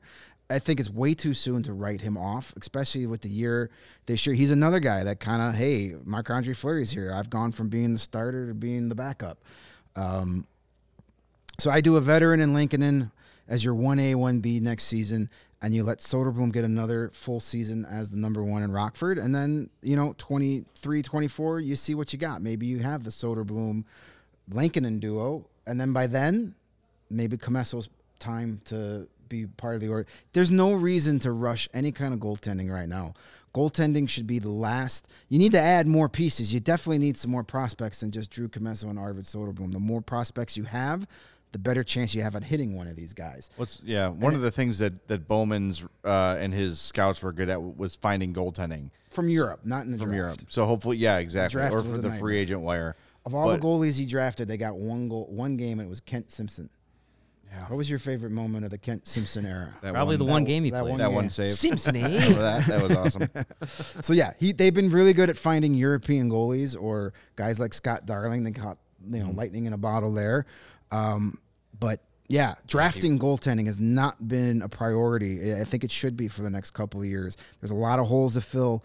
I don't think they have to invest a lot of draft capital in defensemen in the immediate future. I think they got a lot of. They got a good future. They've got their defense. Mm-hmm. So, and if you were to ask me, as far as hey, you could start your rebuild with a pretty good defensive core of young guys or a pretty good forward core of young guys, I would take the better defensive core to start a rebuild with, because you win from the net out, as those 2010, 2013, even 2015 teams proved. You got to have the defense. So I would invest a couple of mid-round picks in goaltenders the next couple of years. So acquiring some more of these mid-round picks is always good. Well, and look, worst comes to worst, if you're unless you're the Maple Leafs, if you feel like you're a goalie away, you just can make that deal in one move. Right. You can sign a free agent, you can make a trade, and that problem is solved. The all-star goalie should be the last move you make when you're trying to contend. Exactly right. By the way, we are 40 minutes past the deadline passing. Trades are still trickling in. We have not gotten the official Hawks are done for the day tweet from anyone on the beat. And Kyle Davidson has yet to meet the media. Right. Davidson has not spoken yet, so there is a chance things could still be happening. Names to keep an eye on, Calvin DeHaan, Dominic Kubalik. But it seems kind of slow right now. Not a ton of huge things happening. So the Hawks may very well be done, but we're here for another 20 minutes, so stick with us. And if you got a question, hit up the chat, and we'll do our best to get it answered. This may be an answer to why some of these things are taking some time to come through. This is from I want to see if I pronounce this correctly. Mark Scheig, the hockey writers reporter covering the Columbus Blue Jackets. He says in talking about the Max Domi trade, which apparently looks like it's a 3-team trade involving Carolina, Columbus, and Florida as a third team. So it seems like a complicated. Can't have a trade without the Panthers this year, apparently. He says Jarmo Kekalainen says Domi trade call has not been completed yet. Also mentions 33 trades are still in the queue at Central Registry. That's a lot of trades to come through. Why do I picture like the only thing that this trade queue is like Hans Mollman in Toronto? One guy just trying to answer all these calls. Please hold. Trade Central, please hold. Your call is important to us. Like why do I picture that? Sounds like an NHL type of deal. In the year of our Lord 2022, there's no better way than just like some dude by a phone. It's probably still a fax machine. Telltale and smudging it. Yeah. No Chris Gratton for you. There's a reference for the old people. Those are the diehards. Right Solid there. reference. All right. Like so in a 2-hour show, 1 hour and 40 minutes is my shelf life. I got to do the chair shift. There you go. There we go. I'm holding on to my leg for It's a dear little bit life. better. If I let go, this thing is taking out the coffee table. My leg has no feeling left. I'll have to be wheeled out of here and dumped into my car. Thank you. I had to get the blood flow back into my left hip here. It can only sit like that for so long. Yeah, this is for the short guys out there. Well, hey, we discussed, if it was only Hagel and Fleury, would it feel like a successful trade deadline? I don't know if a Ryan Carpenter 5th-round pick in 2 years changes anything for you, but No. I am shocked, or I will be shocked, if we get through this day with both DeHaan and Kubalik still on a team. Yeah. That feels Right. like a miss. If one of those 33 trades that reportedly still in the queue is not Calvin DeHaan, I would be surprised and I would be disappointed. Yeah. I mean, when we talk about assets the Blackhawks have, however you want to rank it, DeHaan and Kubalik were 2 and 3. Yeah. And looking at what teams around the league need, and look, the Max Domi thing takes Carolina probably out of the mix for Kubalik, so that's one less team you'll be able to deal with. It almost seems unreasonable that neither of them would go. The Kubalik doesn't it doesn't get under my skin quite as much because he's an RFA, so they could still trade him in the offseason. True. So you didn't have to get that deal done. But, yeah, if you don't get anything for Calvin DeHaan and he signs elsewhere in the offseason, you at least don't get a third-round pick for him. That is a failed opportunity, a swing and the miss, and a misstep by Kyle Davidson, who's done so well. Here we are saying so many good things about him, and then it's just like, oh, if these are the only deals, it kind of becomes a little bit disappointing. It's just right because you get that start with Brendan Hagel, and you're like, oh my God, everybody's gone, and we're gonna get 1 million first-round picks, and then it's like, oh boy, yeah. So let's see what happens. The fact that he hasn't met with the media yet, and they had said he'd be available at 2 p.m. We kind of realistically knew that, but it's 2:45 and he hasn't stepped to the podium yet. That tells me he's still finalizing some things. Yeah, let's hope so. An update to the Pittsburgh acquisition of Ricard Raquel. They will be sending Zach Aston Reese, Dominic Simone, a prospect yet to be named, and a 2022 second-round pick back to Anaheim just for Ricard Raquel. Trade call not yet done, according to Bob McKenzie, but that is that's what, two roster players, a second-round pick, and a prospect? Ooh, that's not bad. It's pretty. Does he still have term, or he's a UFA? He still has term, Raquel? right? I thought he still had another year. I will look that up. Ricard Raquel's erotic journey from Anaheim to Pittsburgh. Well played. He is, let's see. No, he is, let's see. He's a rental? Yeah, it looks like a rental to me. No, that's a hefty cost. He is a rental. That's a hefty cost for a guy that's pretty much underachieved the last season and a half. But okay. 28 years old. You got to hope teams panic, and feel like they have to get something done. And that's where sellers like the Blackhawks can find themselves in advantageous positions. But, like we said, we're 45 minutes now past the deadline. So, but hey, I'm confident that one of those 33 deals is a Blackhawks deal. I would think so. Even if it's just one deal per team, that's at least one more more coming back from them. Guys in the chat, I just wanted a couple questions coming through. This one from Nate. He Nate's says, been active. What prospects do you guys want to see before the end of the year, now that we're at that point? I want to see Wyatt Kalynuk back up. I don't want to see Reichel. No, I don't agree. burn that year. Let him just stay down there and dominate. I agree. He can still play 4 more games. He's played 5. He can still play 4. Yeah. Give him a game. I agree with the Kalynuk. Ian Mitchell has been fantastic in Rockford, but he's another guy that, hey, maybe let him still do what he's doing. This season has been huge for his development. I think he was a guy that got too much too soon last season. Yeah. And they're handling that right. They've handled Lucas Reichel correctly so far. I hate to break it to Nate, and thank you for all your questions, Nate. You've been awesome in the chat. There's not a whole lot to be like, hey, I can't wait for this guy to get up. We touched a little bit last night about a guy like Andre Altabamarkian, Michael Tepley. They've had really good seasons with the Ice Hogs. Maybe reward them with a game or two at the NHL level. But I don't think there's anybody coming up that's going to play the rest of the season. I think that was the importance of getting Tkachuk and Radish, is now you got guys to play the rest of the season at the NHL level who are NHL ready, and you don't need to take away from the Ice Hogs. Because, again, it's very important. Derek King said it in one of his post-practice press conferences this past week. The Ice Hogs getting to the playoffs is huge on so many levels, not only for those kids playing down there, but for the organization as a whole. So they're obviously – that's a goal for this organization, and I love that. So, not a whole lot, I think, coming up. I enjoy what I saw in short stints from Isaac Phillips, and maybe to a greater extent Jacob Galvis came in and impressed. So I wouldn't mind seeing them get another game or two. But I don't want any of these guys coming up to Chicago playing out the season there in Chicago. That's detrimental at this point for those guys. But reward these guys with a 2-game stint and send them back. The Ice Hogs, the AHL essentially is almost exclusively a weekend only schedule. They may have a game on a random Tuesday or Wednesday.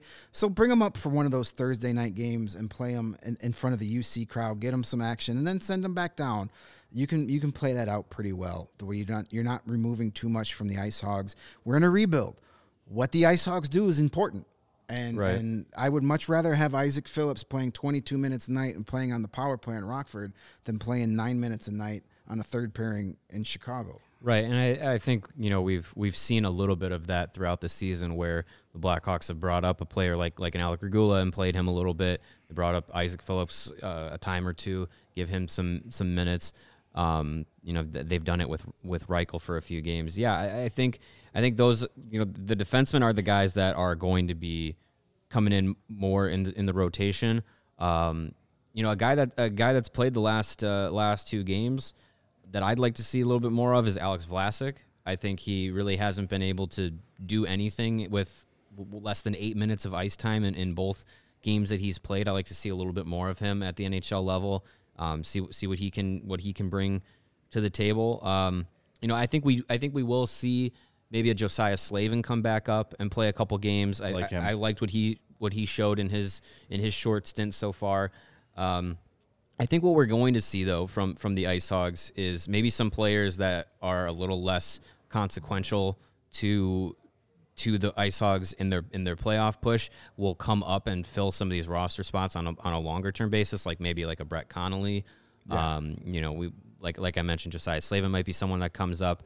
Because the push to the playoffs for the Ice Hogs is what's going to be most key for them right now.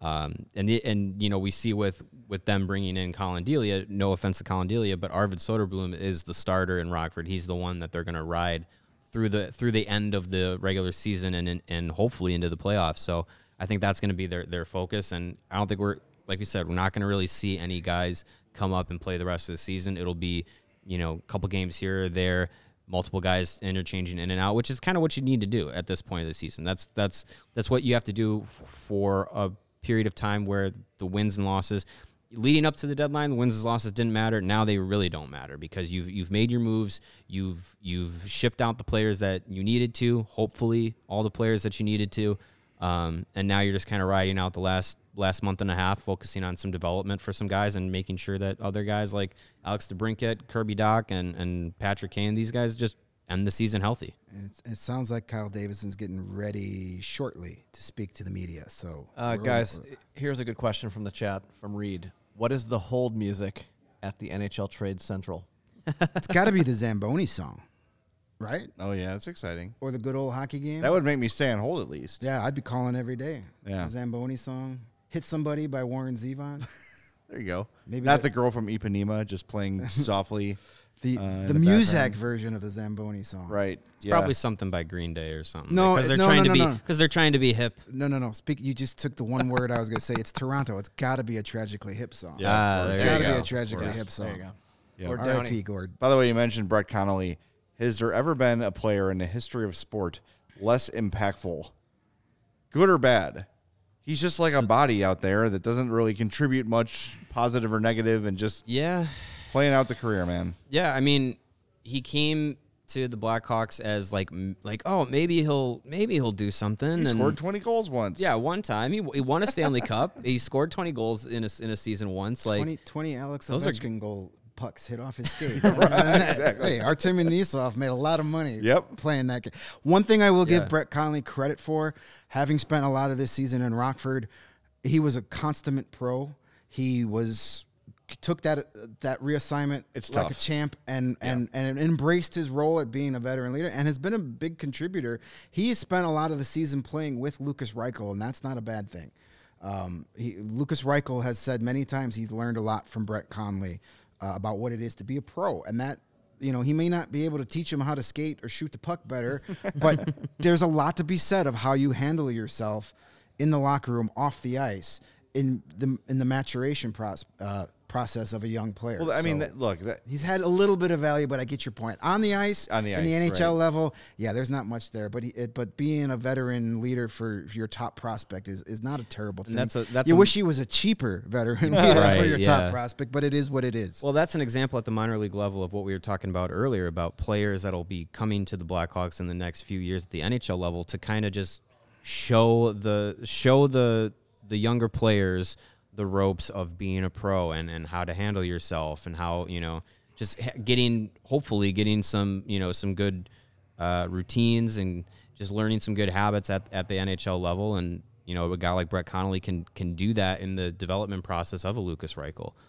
So that's good to see that he's had that kind of that he can have that kind of impact. But on the ice, Conley's been good for that. And then they brought back former Blackhawks prospect, now grizzled veteran Ryan Stanton, who's been a huge on a lot of those young defensemen. Talking to a guy like Wyatt Connick and Isaac Phillips a few times this year, they were always like, man, Stanton has been a coach on the ice. So it was Cody Franzen last year, and now it's Ryan Stanton. So you need those guys.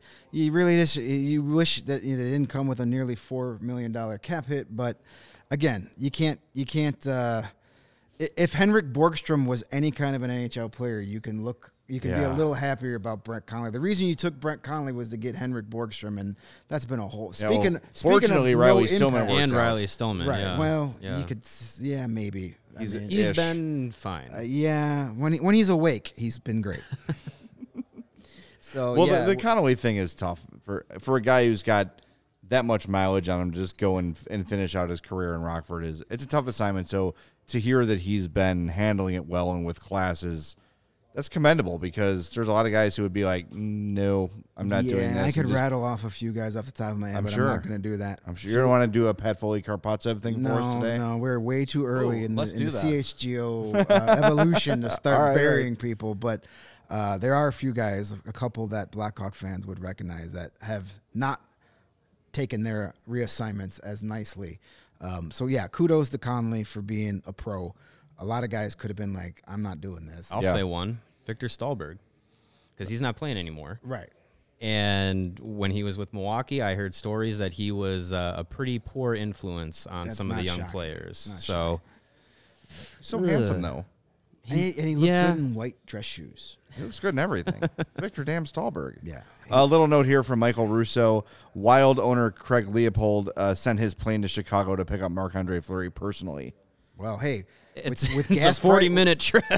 with gas prices though today, oil prices. That's part of that. That saves the Blackhawks quite a bit of money for not having to pick up the tab for that last-minute flight. There you go. Yeah, must be nice. Some other news around the league. Was he flying into Palwaukee? Where was he flying into? Do we know? What is that? Was he flying into Palwaukee, or was it Midway, O'Hare? Oh, a lot of we don't have that info. Get the flight tracker. 5 minutes. No Meigs Field anymore. Looks like the Islanders are signing Zach Parise and Cal Clutterbuck to extensions. What the hell are they doing up there? I don't know. They might as well sign Zdeno Chara to an extension as well. Breaking news. Mike Bossy comes out of retirement. Looks like Kyle Davidson, I know we mentioned this, looks like Kyle Davidson is going to be speaking shortly. No live stream, which is kind of surprising. So, perfect timing as we are closing up shop here. Looks like Davidson will be addressing the media soon. I'll be interested to see what he has to say. Obviously, we're still kind of waiting around to see if some trades trickle through. I would assume he's not going to get to the mic until those deals are officially finalized. That way, he can kind of just address everything as a whole. Unless he wants to break his own news. I guess he could. That'd be a power move right there. Breaking news, per my source, me. We also did this. We've acquired. He might just come out and do like a WWE style rant against Dubas too. Oh, I'd love that. Let me tell you something, brother. Hell yeah, brother. It's not my fault you couldn't pull off the trade. I'm coming for you. But hey, Dubas. just so everybody knows, as trades come in, and if more trades come in once we're off the air, we are publishing on allchgo.com our trade grades and reactions. So as trade comes, you'll get our reaction there. So make sure you check that out as well. And I would like to say on a side note, that is 3 straight CHGO Blackhawk shows with Hulk Hogan impressions. This is a trend I am liking. It's the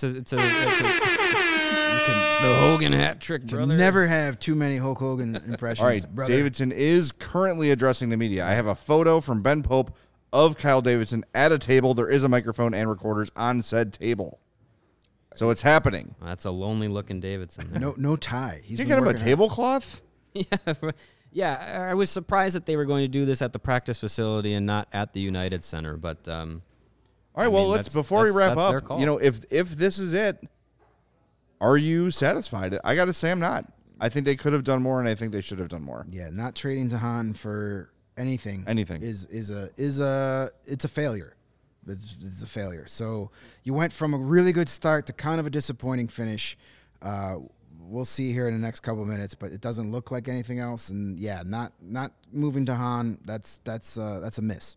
Yeah, it started out real great and kind of fizzled at the end. I think if Dominic Kubalik and Calvin DeHaan are still on this team in the next couple of hours as things get finalized, it'll be underwhelming. I think there's definitely good things to take from it. I think the Hagel move and the Fleury trade were necessary. I think they were good returns for what they could have been for Chicago. But yeah, there was a lot of moves to be made, and you get your two big ones, but even those little deals still make a difference. And if they didn't come through, it'll be a little disappointing. But I am glad to see that in the big picture, Davidson was pretty aggressive with moves to move the rebuild forward. Yep. So we'll see. We'll see if anything happens with Kubalik and DeHaan, and go from there. A little bit of a follow up here. Ben Pope. Davidson said he's aware of what Kyle Dubas said. He said, quote, "That'll be something I address in private with Kyle." They're going to fight. Ooh. SummerSlam. Fight to the death. I like it. Yeah. Nice. That'll be the halftime show at next year's NHL All-Star Game. Get into the league and ruffle some feathers and make your presence known. Exactly. And if it's Toronto, screw them. Again, I think that's a universal approach from everybody not in Toronto. Right. Yeah. Sorry, Kyle Dubas. The world doesn't revolve around you. Even get though your you trade think it done, does. bro. Love it. All right, that's going to do it for this episode of CHGO Blackhawks. Thanks, everybody, for joining us.